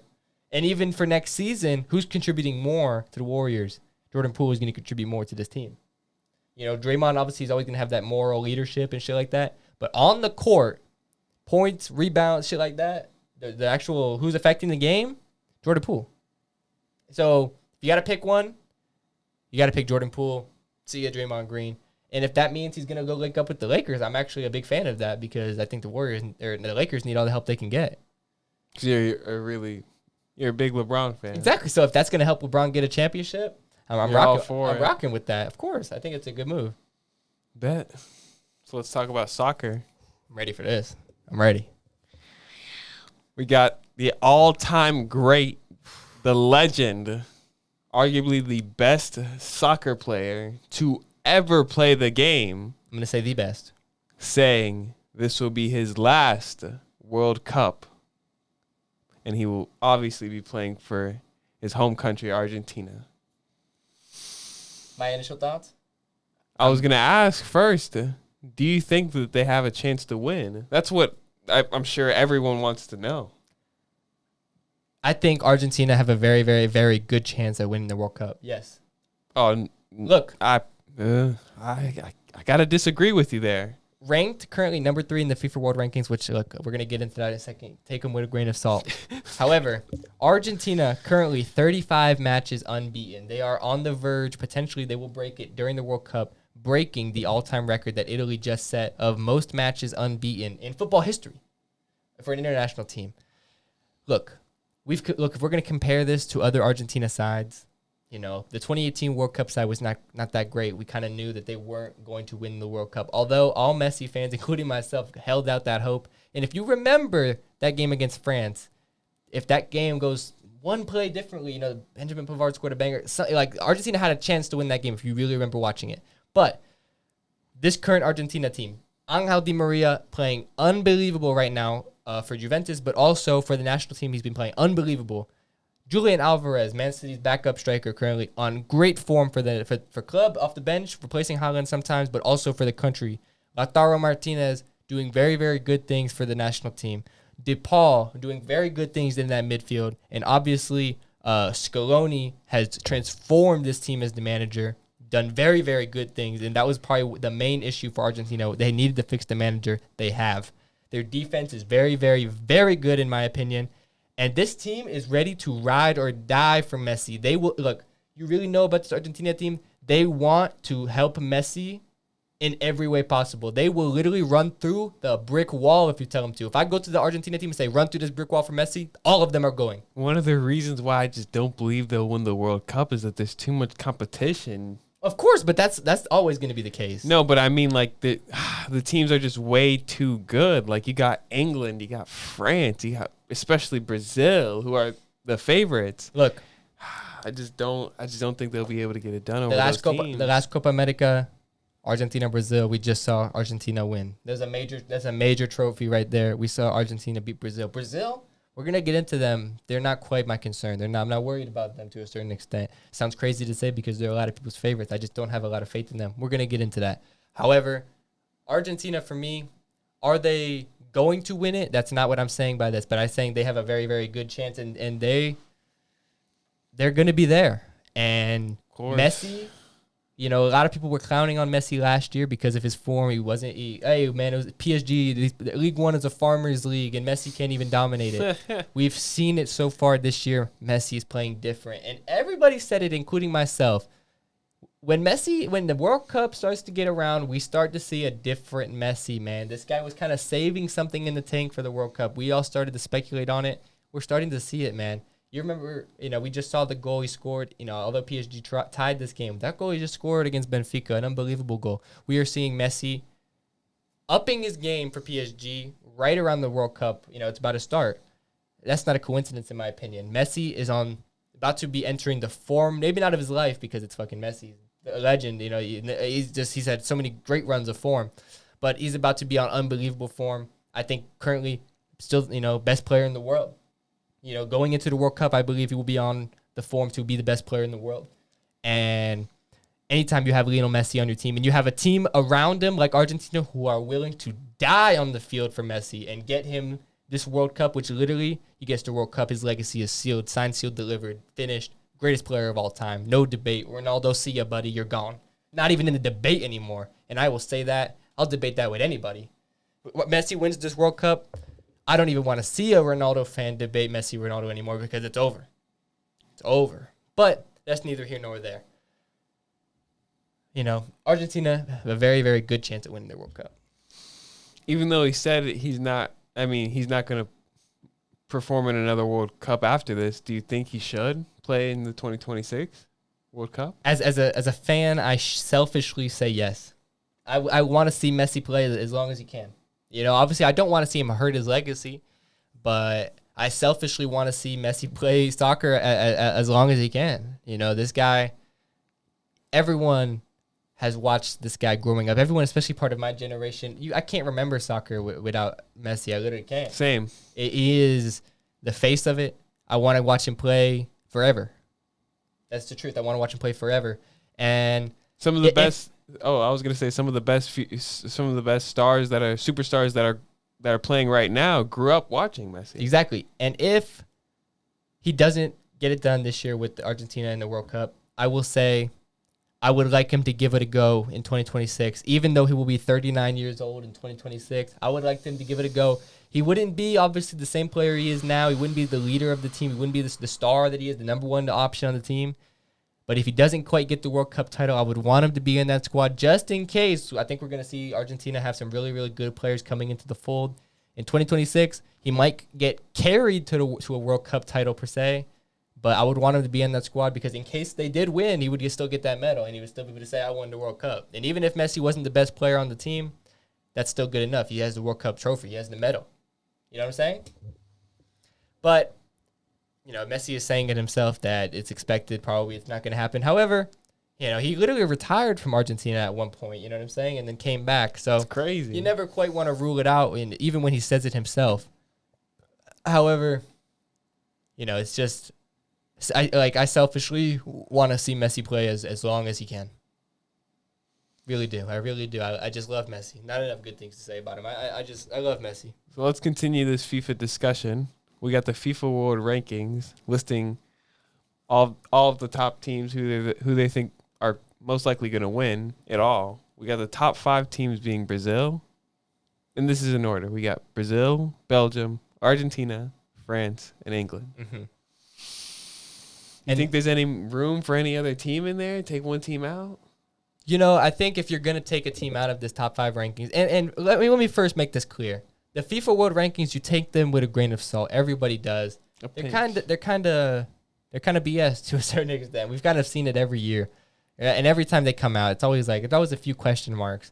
However, look, the first thing, if you're going to take a team out of this top 5, you know, and I don't know if you take them out necessarily, but you move them back for sure. Belgium being number 2, I just... Everyone agrees that Belgium would just have to go from the top 5. If you're gonna move a team, you know what I'm saying, you got to move Belgium. You know what I'm saying, you move the rest of them up. Look, if you want Belgium to be at 5, you can even make that argument. But to make them number 2, you're not really. I can't see it. That's ridiculous. Nobody can make an argument to me and tell me and convince me that that Belgium are the number 2 team in the world right now. You just can't. And if anybody's gonna try to convince me specifically that Belgium are better than Argentina. Okay. Yeah. Personally, for me, I think they should be out of the top 5 list, and you put Spain or Portugal in that list. Mm-hmm. Yeah. They just have so many more weapons. Yeah, I don't think that this is as good as a Belgium team as we've seen in the past, you know. This is, you know, look, if they weren't able to get it done with their golden generation that had a prime Eden Hazard, they're not going to be able to get it done now. Kevin De Bruyne still playing unbelievably, probably the form of his life. Romelu Lukaku isn't quite playing as well. And, you know, look, Thorgan Hazard is the better Hazard brother now, and he's never or ever will be quite what prime Eden Hazard was. Exactly. They just don't have the same weapons that they did in the past. And if they weren't able to get it done then, I don't have the faith in them to get it done now. And their defense is worse as well. They still have Thibaut Courtois, who, you know, best goalkeeper in the world, I would say, you know, on his day. But, you know, even when you got the best goalkeeper in the world, you got to have some guys in front of him. With this practically being their final chance to win the World Cup, because of, like what you said, the golden generation, do they have a chance? I have to say, sadly, no. I'm going to have to agree with you. They're not going to win the World Cup. And it's sad to say because everybody knows how good this golden generation was for Belgium. You know, Kevin De Bruyne, prime Eden Hazard, prime Lukaku. They really had to. And if you think about it, they had Vincent Kompany, they had, Jan Vertonghen, they had Toby Alderweireld, they had Courtois. They had a really, really good team. And probably the best they ever did, they finished third in the last World Cup. Weren't ever quite able to win that international trophy, not even do it in the Euros. Exactly. And, if they weren't able to do it last World Cup, where I really, that probably was their real last chance. Now, like they have a chance because they're there and they're a good team. But are they going to do it for me over Argentina? No. They're doing it for me over Brazil? No. And obviously it's soccer. Anything can happen. Over France, no. But you just don't see it. I don't see them actually winning the World Cup. Are they going to do well? Quarterfinals, maybe something like that? Sure. But to go on and win it? No. And I think a lot of people would agree. I think anybody. Now, previously, we just mentioned you got to take the FIFA World Rankings with a grain of salt. Mm-hmm. Speaking of, personally, I don't agree with them listing Mexico above the United States. Mm-hmm. I think the United States overall is a better team. Yeah. And I tend to agree with that statement. We have seen in all of the important games recently, we're talking championships on the line. We have seen the U.S. men's national team beat Mexico. You know what I'm saying? Obviously, the U.S. men's national team is always going to struggle playing in Mexico. But, a lot of these finals that they've been playing, they were not in the Estadio Azteca. So the U.S. is always going to have that advantage. And look, the U.S. men's national team is producing very, very good young talent right now. Very good young talent. They are really on the come up. They are on the up and up. And Mexico, I'm not going to act like they're producing no talent, but they are not producing it at the level of the United States right now. Exactly. And, that's a conversation about the future. But we're talking about right now. Even right now, if I look at the Mexico squad and I look at the USA squad, I have to lean. I think the USA squad is just slightly better. And I Christian Pulisic, they just got many players. I tend to think that the U.S. will go further in the World Cup than Mexico. Obviously, Mexico being in the same group as Argentina, that's not really doing them any favors. England being in the same group as USA, that's going to be USA are closer to England than Mexico are to Argentina, in my opinion. You know what I mean? If you're going to compare it like that. I think USA has a chance to beat England. Potentially when they play in the group stage, if they have a chance to beat them, it's going to be a close game. It's going to be a close game. I don't think Mexico is. Look, could they get out of the group stages? Sure, but are they going to go any further than that? No, and I could say the same even for the U.S. Do I think they're going to go any further than the round of 16? Probably not. But that's good for the USA. Well, they always last World Cup they obviously weren't even there at all. But exactly, for the most time when they're in the World Cup, they're pretty good at getting to the round of 16. And honestly, 2002 World Cup, USA played Mexico. USA won, that was the only time that the U.S. really had made it that far. And Mexico has as the round of 16 curse, where they don't get past the round of 16. I expect that to continue because look, is Mexico getting past the round of 16? I highly doubt it. They're just not. They're not even as good of a team as the U.S. men's national team, in my opinion. So that's not setting them up for success.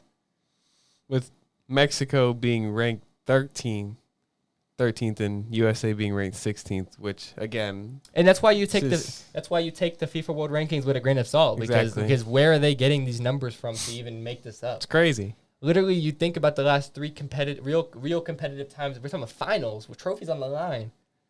USA's won, and you're ranking them 3 rankings behind them. The 3 rankings, that's 3 championships that the USA won against Mexico. Where are you getting these numbers from, man? It's crazy. It is crazy, but. Speaking of the number 3, that's weird transition. But look, Brazil, you hinted that they were your World Cup favorites. A lot of people would agree. They're ranked number 1 currently in the FIFA World Rankings. A lot of people are debating because Brazil, maybe better than any other nation, they have a plethora of attacking options. It's honestly disgusting just to think about it. So I really want to hear this. Who do you think Brazil should start in their front 3 for the World Cup? Vinicius Jr., left wing. This is going to be very, very surprising for a lot of viewers to hear. But you're going to have to put Neymar at striker and then Antony at the right wing. And you think that's the front 3 they should be rocking with in the World Cup? I think that combination would be absolutely insane. That's the best combination that they could come up with for sure. You ready to hear mine? I'm ready to hear yours. if I was the Brazilian coach, my front three, I'm rocking. Look, if I'm the coach, you play Neymar, wherever he kind of wants to play, either wing. But I got Neymar, Gabriel Jesus at striker, and I'm rocking with Vinicius Jr. Gabriel Jesus? I think, look, Gabriel Jesus has been on, we talked about him last podcast. He's been on elite form. I think he's probably the closest thing to a pure striker Brazil really have.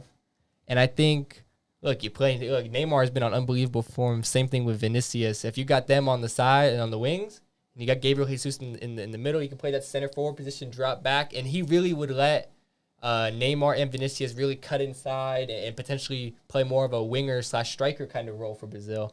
Gabriel Jesus, we've seen the ability for Arsenal to drop back and play slightly like a center forward, which allows Neymar and Vinicius to be the real focal points of that attack, which I think that's what you want.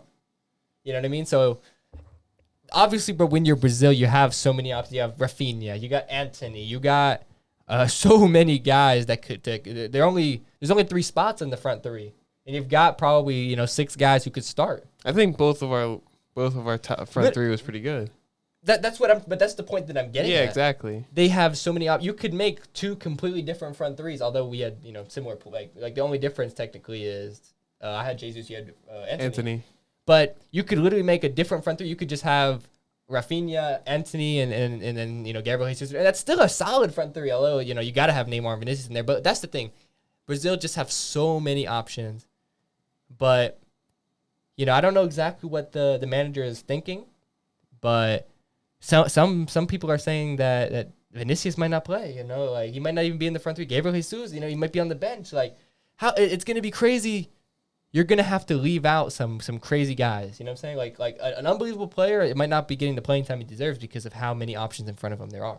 Rodrigo is another player that people think that not should even, be able to play. We didn't even mention him. And that just goes to show you how stacked they are. You know what I'm trying to say? That just goes to show you exactly how stacked they are. You know what I'm saying? Cunha, you got a lot of players. They just have so many guys. So, can Brazil be the first men's team to ever win it, being ranked number 1 in the last FIFA World Rankings? In the last FIFA World Rankings, exactly. Before the World Cup. They definitely can. Obviously they can. But will they? In my opinion, no. I don't think they're winning the World Cup. And look, the problems with Brazil for me don't lie with their attack. Obviously, we just talked about it. It's utterly unbelievable. However, the problems more lie in the midfield and the defense for me. Look, obviously they got Marquinhos and they have they have a great, that's a world-class center back. And they have some great midfielders. However, great goalkeeper, Alisson. Of course, but they have Casemiro, but like when you have Lucas Paqueta, but like are they World Cup winners? You know what I mean? Are they, like Casemiro, sure, we know how good he is, but is Lucas Paqueta a World Cup winning midfielder? I just don't know, man. I just don't know. And then you look at their fullbacks. I'm not going to say they're bad, but they're not the greatest. I think other teams might be able to exploit them on the wing. And it's one of those things. If you have a good enough defense to shut down this attack and don't concede early to Brazil, at a certain point what they're trying to do is just slightly repetitive and they don't quite get it done. And we saw it in the Copa America final. Great front three, no goals scored. Argentina win 1-0. You know what I'm saying? If you can kind of park the bus to a certain extent against Brazil and hit them on the counter, they are very easy, not easy, but they are counter-attackable. And some other great teams, Argentina, France, England, whatever, they'll exploit that. Some teams will try to be able to exploit it.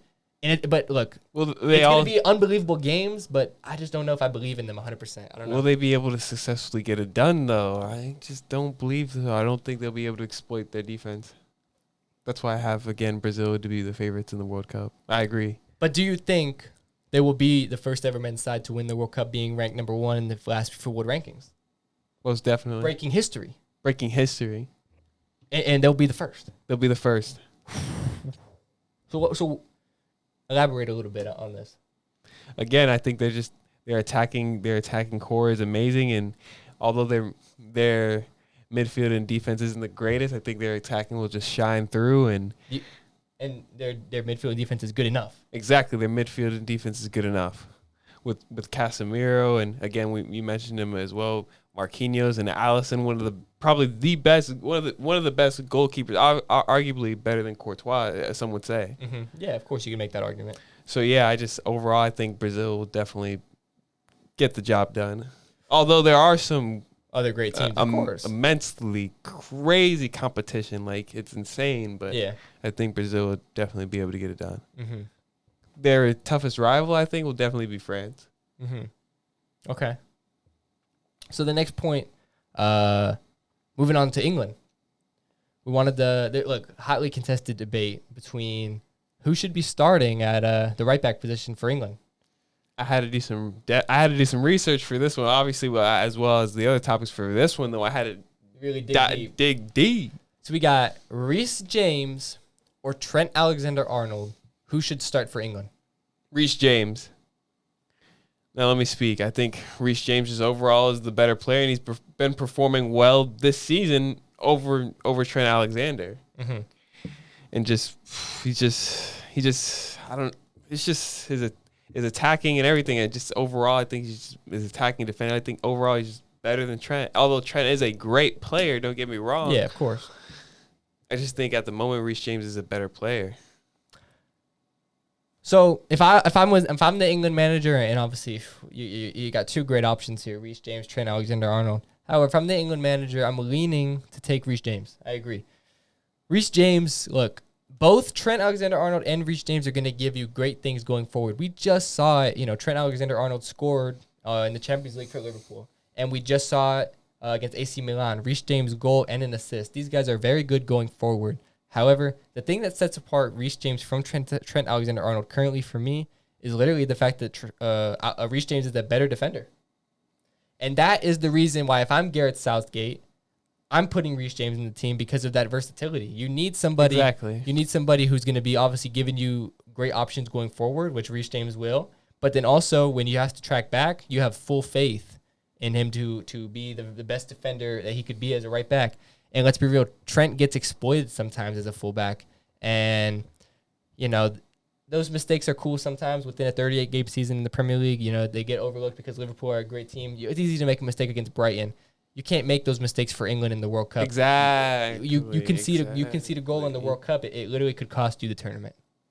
And you can't make those types of mistakes. And I have more faith in Reece James to not make those mistakes. Facts. So that's why if I'm Gareth Southgate, I'm leaning Reece James. And of course, I do love Reece James. He's a really, really good player, and I think he's only getting better. And it's so crazy, that these two guys are very, very young. But, Reece James is better right now, and I think Reece James will continue to be better in the future. So we might literally be having the same argument 4 years down the line, who should be starting, Reece James or Trent Alexander-Arnold. And, obviously a lot of things can change, but I think Reece James will continue to be the better player over Trent Alexander-Arnold, even into the future. Now let's get into France. Talk about France, and hopefully they'll be able to break the group stage curse. Exactly. I believe they'll be able to get it done. Well, first of all, the World Cup group stage curse. This is something, it's actually kind of crazy when you really think about it, because obviously to win the World Cup, it's a very, very elite group of teams, that can only do it. But look, the World Cup group stage curse, we're looking at 1998. It kind of originated, per se. The winners, France, in that World Cup, eliminated in the 2002 group stages. And then 2006, the winners were Italy. They were eliminated in the group stage in 2010. You move on to the 2010 winners, Spain. They were eliminated 2014 group stages. And then Germany, who won 2014, eliminated in 2018 group stages. So the main question is, can France break this curse? I think you have to say yes. I mean, yeah. Obviously, I feel like we could have asked this question about any of these other teams, and we would have said, yeah, of course we think that they're going to win. That's why it's so dumbfounding that this curse even exists, because these teams are loaded teams. But this French team in particular, during the 2018 World Cup, after they won it, I think everybody said, hold on, man, they were able to win it now? How good is this team going to be 4 years down the line? Exactly, because they were very young. They were a young team then, so now they've matured, they've developed. And although they kind of bottled the Euros to a certain extent and they underperformed, this team is not. This is a force to be reckoned with still. You know what I'm saying? I mean, look, Mbappe has gotten so much better. Look, he was amazing in the 2018 World Cup, but he's even better now. They still have, Pogba. And although Kante probably isn't the same player that he was, they still have so many other players. They have Ben Yedder. They have Tchouameni. They have Camavinga, who's going to be an option in the midfield. They have so many options. Ousmane Dembele. You think about France, you just think about options. They have so many options, so many players. Mukili, they have a lot of options. Look, I said the issue with Brazil was they're not loaded in every kind of position on the field. France are. Yeah. You think their attack, France got it all. Midfield, France has it. Defense, France has it. And they have a very solid goalkeeper in Hugo Lloris. They are a loaded team, front to back, very, very good team. I think they're going to break the group stage curse because if this France team can't make it out of the group stages, I literally won't know what to say. Do you think they have the opportunity to win it all, though? Be the first team to be able to repeat a World Cup since 1962? I do. I think that they have a very, very good chance to do so. I think they have a good chance as well. That's why I said they'll be Brazil's toughest opponent. I really think, and everybody did this after 2018, like I said, how good is this team going to be in 4 years? Well, they're still very, very good. And anytime you have potentially the best player in the world, or at least the best young player in the world in Mbappe, you're going to give yourself a very, very good chance. I think Mbappe is going to have an unbelievable World Cup.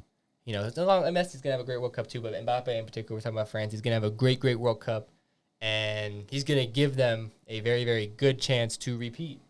And it would be unbelievable to see a team repeat because it's one of the things that just doesn't happen. Obviously, it's been since 1962. That's how many years? That's 40-plus years we're talking. I mean, come on, man. It would be crazy to see it. Like, if I was a betting man, would I go bet on it or whatever? I don't know if quite that. But I do think they have a very, very good chance. But, nobody likes to see me say they have a good chance. And so they want to see me pick a side. I think France will do it. I think they'll fall short to Brazil, but I think they'll get really, really close. Yeah, and as of right now, I think that they can do it. And will they? We're gonna make coming soon on the channel. We'll make official World Cup predictions. We'll announce that per se. Of course. But as of now, I think that they have a very, very good chance, and they will do it. And we'll make the official predictions. Things can change, obviously. Of course. It's gonna be crazy. People can get injured. Exactly. So anything like I said, can happen. Things can change, but it's going to be very, very interesting to see if that happens. The official starting lineup hasn't came out yet. Exactly. Oh yeah, like I said, there's so many things to come out, but you know what I mean. It's going to be interesting to see. You know what I'm saying? That was a lot of FIFA.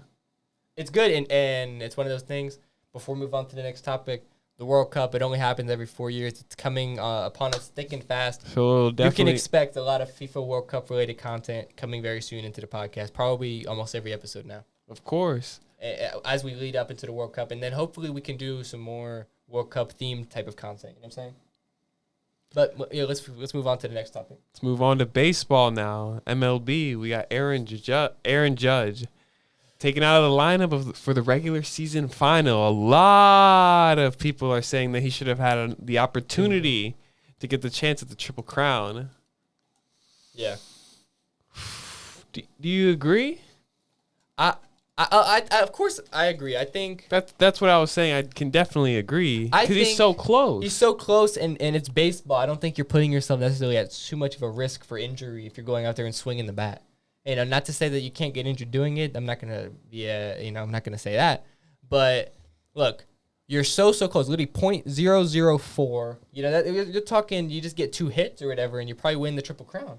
And the way Aaron Judge has been playing, he had a very, very good opportunity to do it. He'll get more than 2 hits. If he's able to play. Exactly. It's one of those things. That's kind of what we would expect. And it's disappointing to see somebody so close to achieving something like this. Look, it takes a whole season of work to do this. You know what I'm saying? And then, obviously the Yankees, they're in the playoffs and they're contending and they could win the World Series. But, you want to see guys make history. And, we saw him break the home run record, which we'll get into in a second. But, he really had a chance to have all of this happen in the same season, breaking the home run record with 62 home runs and getting the Triple Crown. I mean, we're talking that'd be an all-time great baseball season. Phenomenal. We're talking that's something Legendary. Never even done. I mean, we're talking like literally, utterly unbelievable. You know what I'm saying? So to see him not even get an opportunity, look, if they play him and he just doesn't get it done, hey, you hold your hands up and you say, hey, it is what it is. But he didn't even get the chance. And that's what sucks, because now it's like we're going to have to debate, what if scenarios. Like, what if he did play? Would he have done it? Well, but we'll never know 100% sure. And we could have known, man. It would have been so easy, man. Just put him in the lineup. It's disappointing. Very, very disappointing, in my opinion. I can definitely agree. It's very, very disappointing. He should have had the opportunity to play. However, you said he was breaking records earlier, including the home run record. The AL home run record that we're talking, literally Mickey, like we're talking Mickey Mantle. We're talking like we're talking Roger Maris. We're talking those days. So we're talking the 50s. I mean, that's something that has not been done for so long, and to do it in the modern game is unbelievable. You have to tip your hat to Aaron Judge. Especially when they were doing a whole bunch of drugs back. People saying that they were doing steroids and drug enhancement. And that's the debate right now. People are saying performance enhancements. The only people to have more home runs than Aaron Judge are all guys who have been confirmed steroid users. So I posed this question to you. People are debating, is Aaron Judge the real home run king or not, because he's doing it all natural? What do you think? I definitely believe that he's the real home run king. I can definitely agree that, without a doubt, that he is the I don't know if you would agree, but I could definitely say that he's the home run king, because he's done it naturally and 100%. It's been all him, no performance enhancement drugs, and he's been working hard to achieve this goal. So I'm glad that he was able to get it done. Morally speaking, I agree to a certain extent, because obviously it's almost unfair to a certain extent to compare a guy who's done it naturally, or at least supposedly naturally, I guess, because a lot of that stuff comes out after the fact, I guess. But I assume Aaron Judge is very much so natural, because the MLB has probably been testing him all season because of how good he's been playing. But the MLB themselves, on their official website, when you look up the most home runs of all time, they have Barry Bonds number 1. And he was obviously a confirmed steroid user. But when the official MLB website has Barry Bonds as the number 1 guy, I have to go with that. You know what I'm saying? Morally speaking, I agree. But then in terms of the actual statistics and how the Hall of Fame, the legend, you know what I'm saying? Like how that all works. 72 home runs is the real record, because that's that's the most that has ever been done in a baseball season, regardless of anything. You know what I'm saying? If he hit 73 naturally, then obviously there's no debate. And maybe it's impossible to do. I don't know. But morally speaking, I agree he's the home run king. But then, technically speaking, in terms of how it all is, I think Barry Bonds is still the king. Again, I'm just gonna have to disagree with you on that, just because of what we said, just because of the performance enhancements that they took back in the day. I think that gave them an unfair advantage completely, and I don't think that they would have been able to do the stuff that they did. Of course, I can agree with that, but you can't erase history. Fact. And regardless of if he had performance enhancing drugs or not, he still did it. So it's very true. I don't know. Obviously, it aided him and it helped him, but he still was able to hit 72 home runs in the same amount of games that Aaron Judge was. The only differing factor was the fact one took PEDs, one didn't. And competition has gotten a lot better. Throughout all sports, competition has just gotten a lot better. Yeah. But at the end of the day, you go on MLB.com, you type in who has the most home runs in history, you still see Barry Bonds' name, and I got to go with that. That's just kind of, you know what I mean? I kind of have to roll with that. Barry Bonds... You can't rewrite the record books. You can't rewrite history. He did it.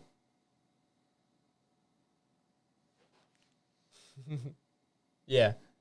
Nah. Well, we'll agree to disagree on that one. So now let's switch it up from sports to music and culture. Yeah, let me take the lead on this one, because this is something we have been talking about for a lot of episodes here. We've been talking about the build up to this album, highly anticipated, Quavo and Takeoff dropping their new album, officially called, Only Built for Infinity Links. And we're going to touch on our review and everything like that first. However, first things first, let's address this point. In an interview, I guess, Travis Porter claimed that, the real reason why the Migos broke up was because of a woman. So let's touch on this. What are your thoughts on this? Initially, everyone's thoughts is most likely thinking straight to Cardi B, and how like her relationship with Offset has affected Offset's thought process on whatever business moves he's making. So it's also affected the whole Migos and the groups and the whole entourage's way of moving. Just has to move different, especially because he has a child as well. It just changes everything. So, and I'm probably gonna have to agree with this one because like it couldn't have been like just a random woman. Yeah, it couldn't have been like Sweetie or a random girlfriend that Takeoff hooked up with that split the Migos. Yeah, whether like the only other thing I could think of is maybe Takeoff hooked up with a girlfriend that Cardi B like didn't like and it probably had beef with, but like nobody really knew about. But even if like, what does that really matter at the end of the day? Yeah. And that would be Cardi B like associated with the problem. So whatever it is, I can definitely agree with the assumptions that Cardi B would definitely have something to do with this. Okay. So now that we've gotten the Migos breaking up discussion out of the way, Travis Porter, let's get into the meat and potatoes of what we wanted to hit on this. The album itself, you know, we listened to the album. I want to pass this one to you first. What is your thoughts and review on this album? Quavo has not worked as hard on an album, I would say, since Culture, the original Culture. Quavo put his heart and soul into this album, not only with the lyrics, the melodies, and the producing. You can tell that he was with the producers saying, hey, man, this is looking right. This is looking good. This is looking, hey, I want to change this up. He was there giving his opinion, and that's what we've wanted, man. We wanted Quavo to actually be there, and he was there, man. Takeoff, man. People thought that Takeoff wasn't gonna perform as well without Offset. Some people speculated that Takeoff was, hey man, without Offset in the group, man, Takeoff might not be able to perform as well because that was the older OG giving the youngest advice. Takeoff said, nah, man, we built for infinity links. Yeah, and that's exactly what they did, man. They went crazy, man. If I had to rate this album, I'm giving it a 9.5. Woo! A solid 9.5. I gotta give it if we don't do halves, I gotta give it a 9. Yeah, because remember we said we don't do halves. Yeah. So I gotta give it a 9. High 9, a good 9, a solid 9. A solid 9. Real solid 9. And the only reason why I say a 9 and not a 10 is because I feel like just something is missing. Like just there's a little something. Is that Offset? Whether it's Offset or another feature that they could have added to two separate songs, like you know what I'm saying, like a Travis feature that they could have added to two songs. Travis feature, you know what I'm saying? Something was missing. A little something. I don't know what exactly it was per se, but I know a little something was missing. Yeah. But I'm glad we got the old Quavo back. Yeah. Your go. What would you rate it? Well, I remember when we first listened to the album. Well, I first listened to the album. I listened to it first before you because, you know, I had the leak. You know, I had the leak. But I listened to it and I texted you, bro, and I said, and you can confirm this, bro. I literally said, bro, I think we got the old Quavo back.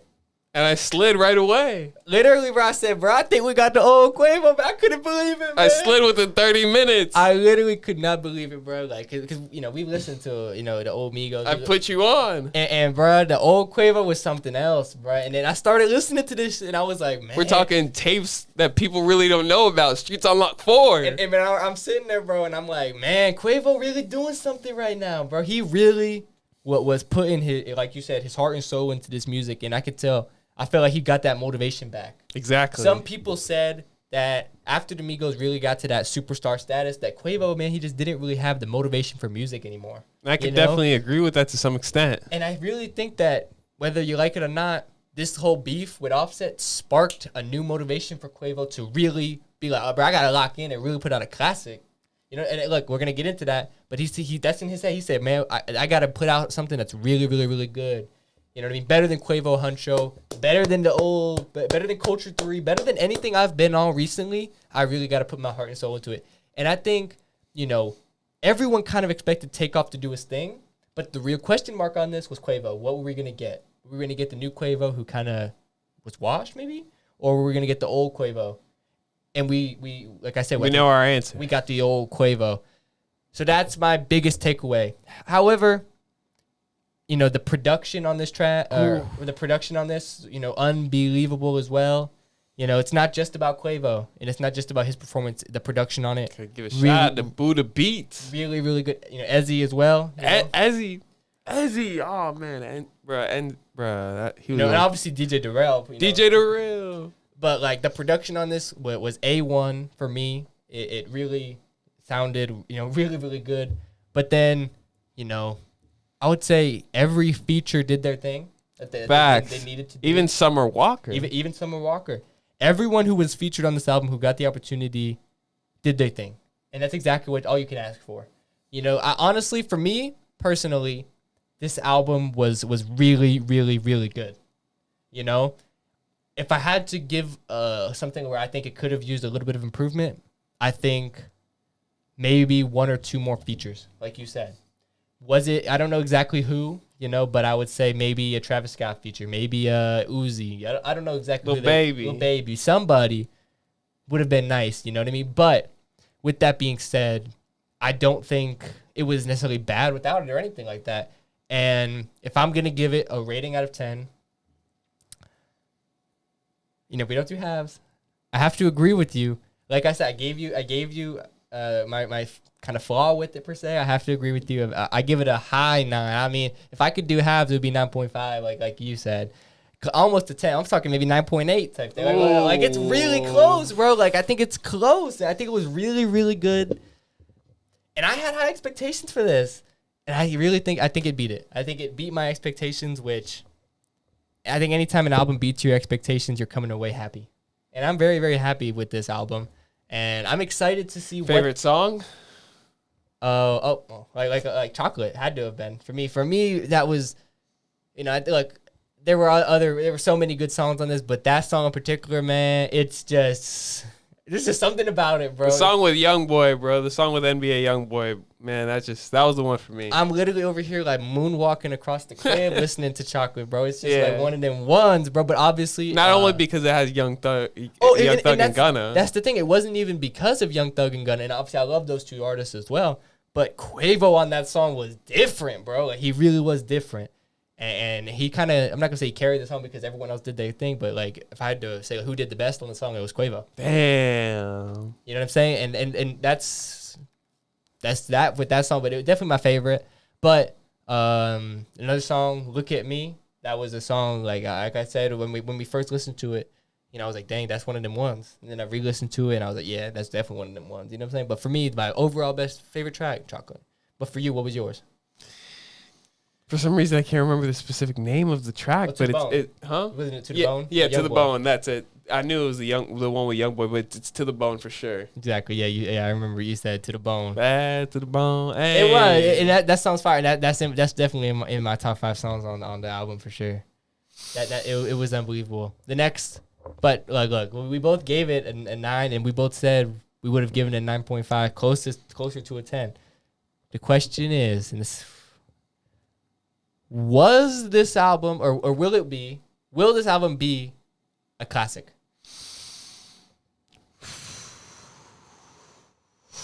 Will it be a classic? Will it be something we play from with it five from 5 years from now? Are we gonna still be jamming most of the songs? I can say that. How about this? I'll say that some of the songs are definitely classic and will be a classic. Mm-hmm. Some of the songs. Mm-hmm. The album as a whole being a classic, I just can't agree with that. Mm-hmm. I just can't agree. However, again, some songs will definitely be a classic. I think it's tough to say whether something will be a classic literally one day after it came out. Well, technically, this is the day of it coming out. You know, it's always going to be tough. But I think this has classic potential. I think that this album is going to age like fine wine. If it's sounding good now, I think, bro, we're going to listen to this in a month and now, and it's going to sound even better. Said that about Drake. We're gonna look back at this album in a year from now and think, wow, this album was good. Look, Huncho Jack Jack Huncho, one of your favorite albums. My favorite album. Exactly.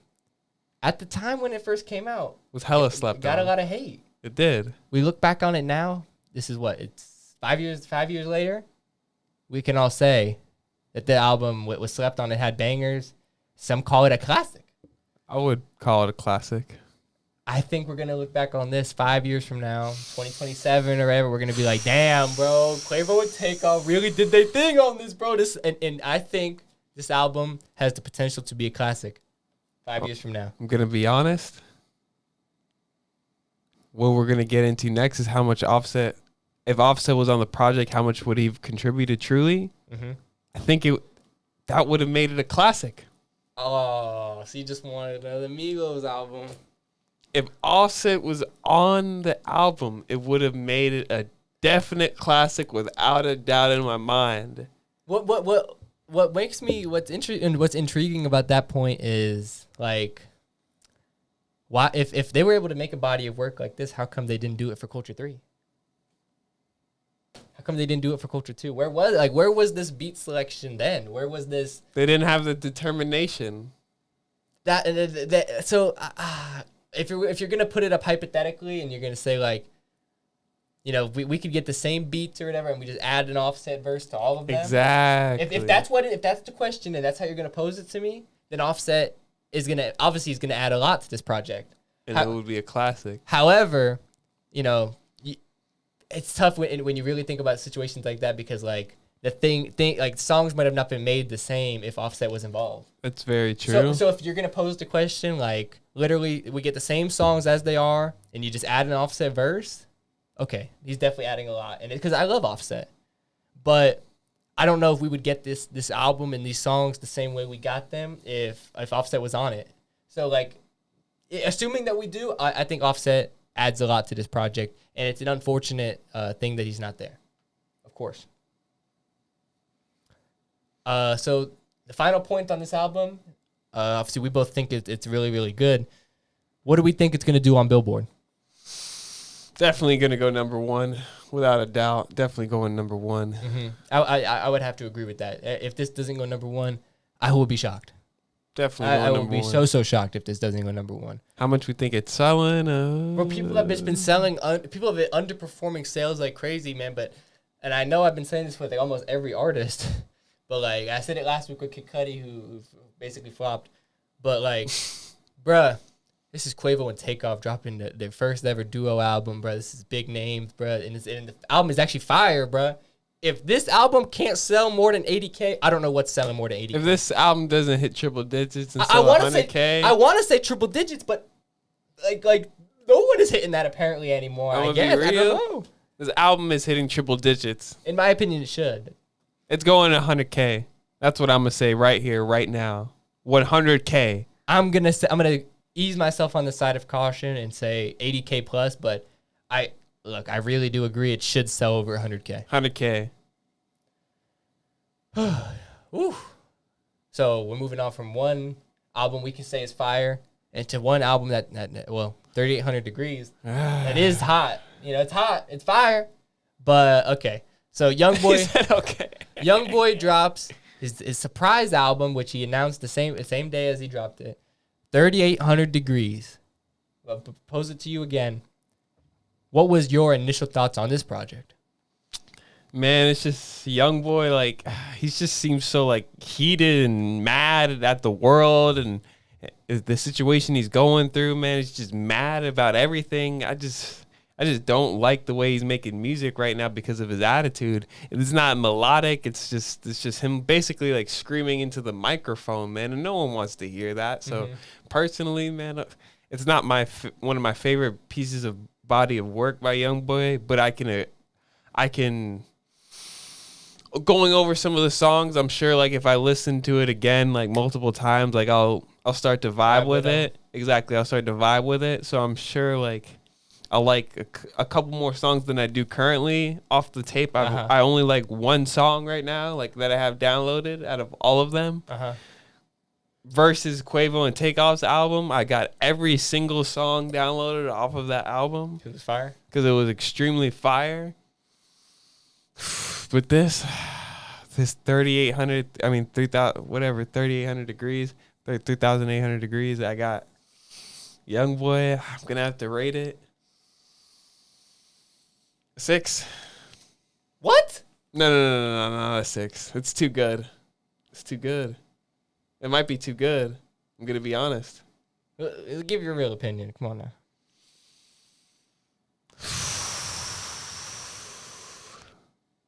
4. Definite 4. There we go. 4. I think Big 30's album was honestly better. Okay. We talked about Big 30 last week. You ready for my review?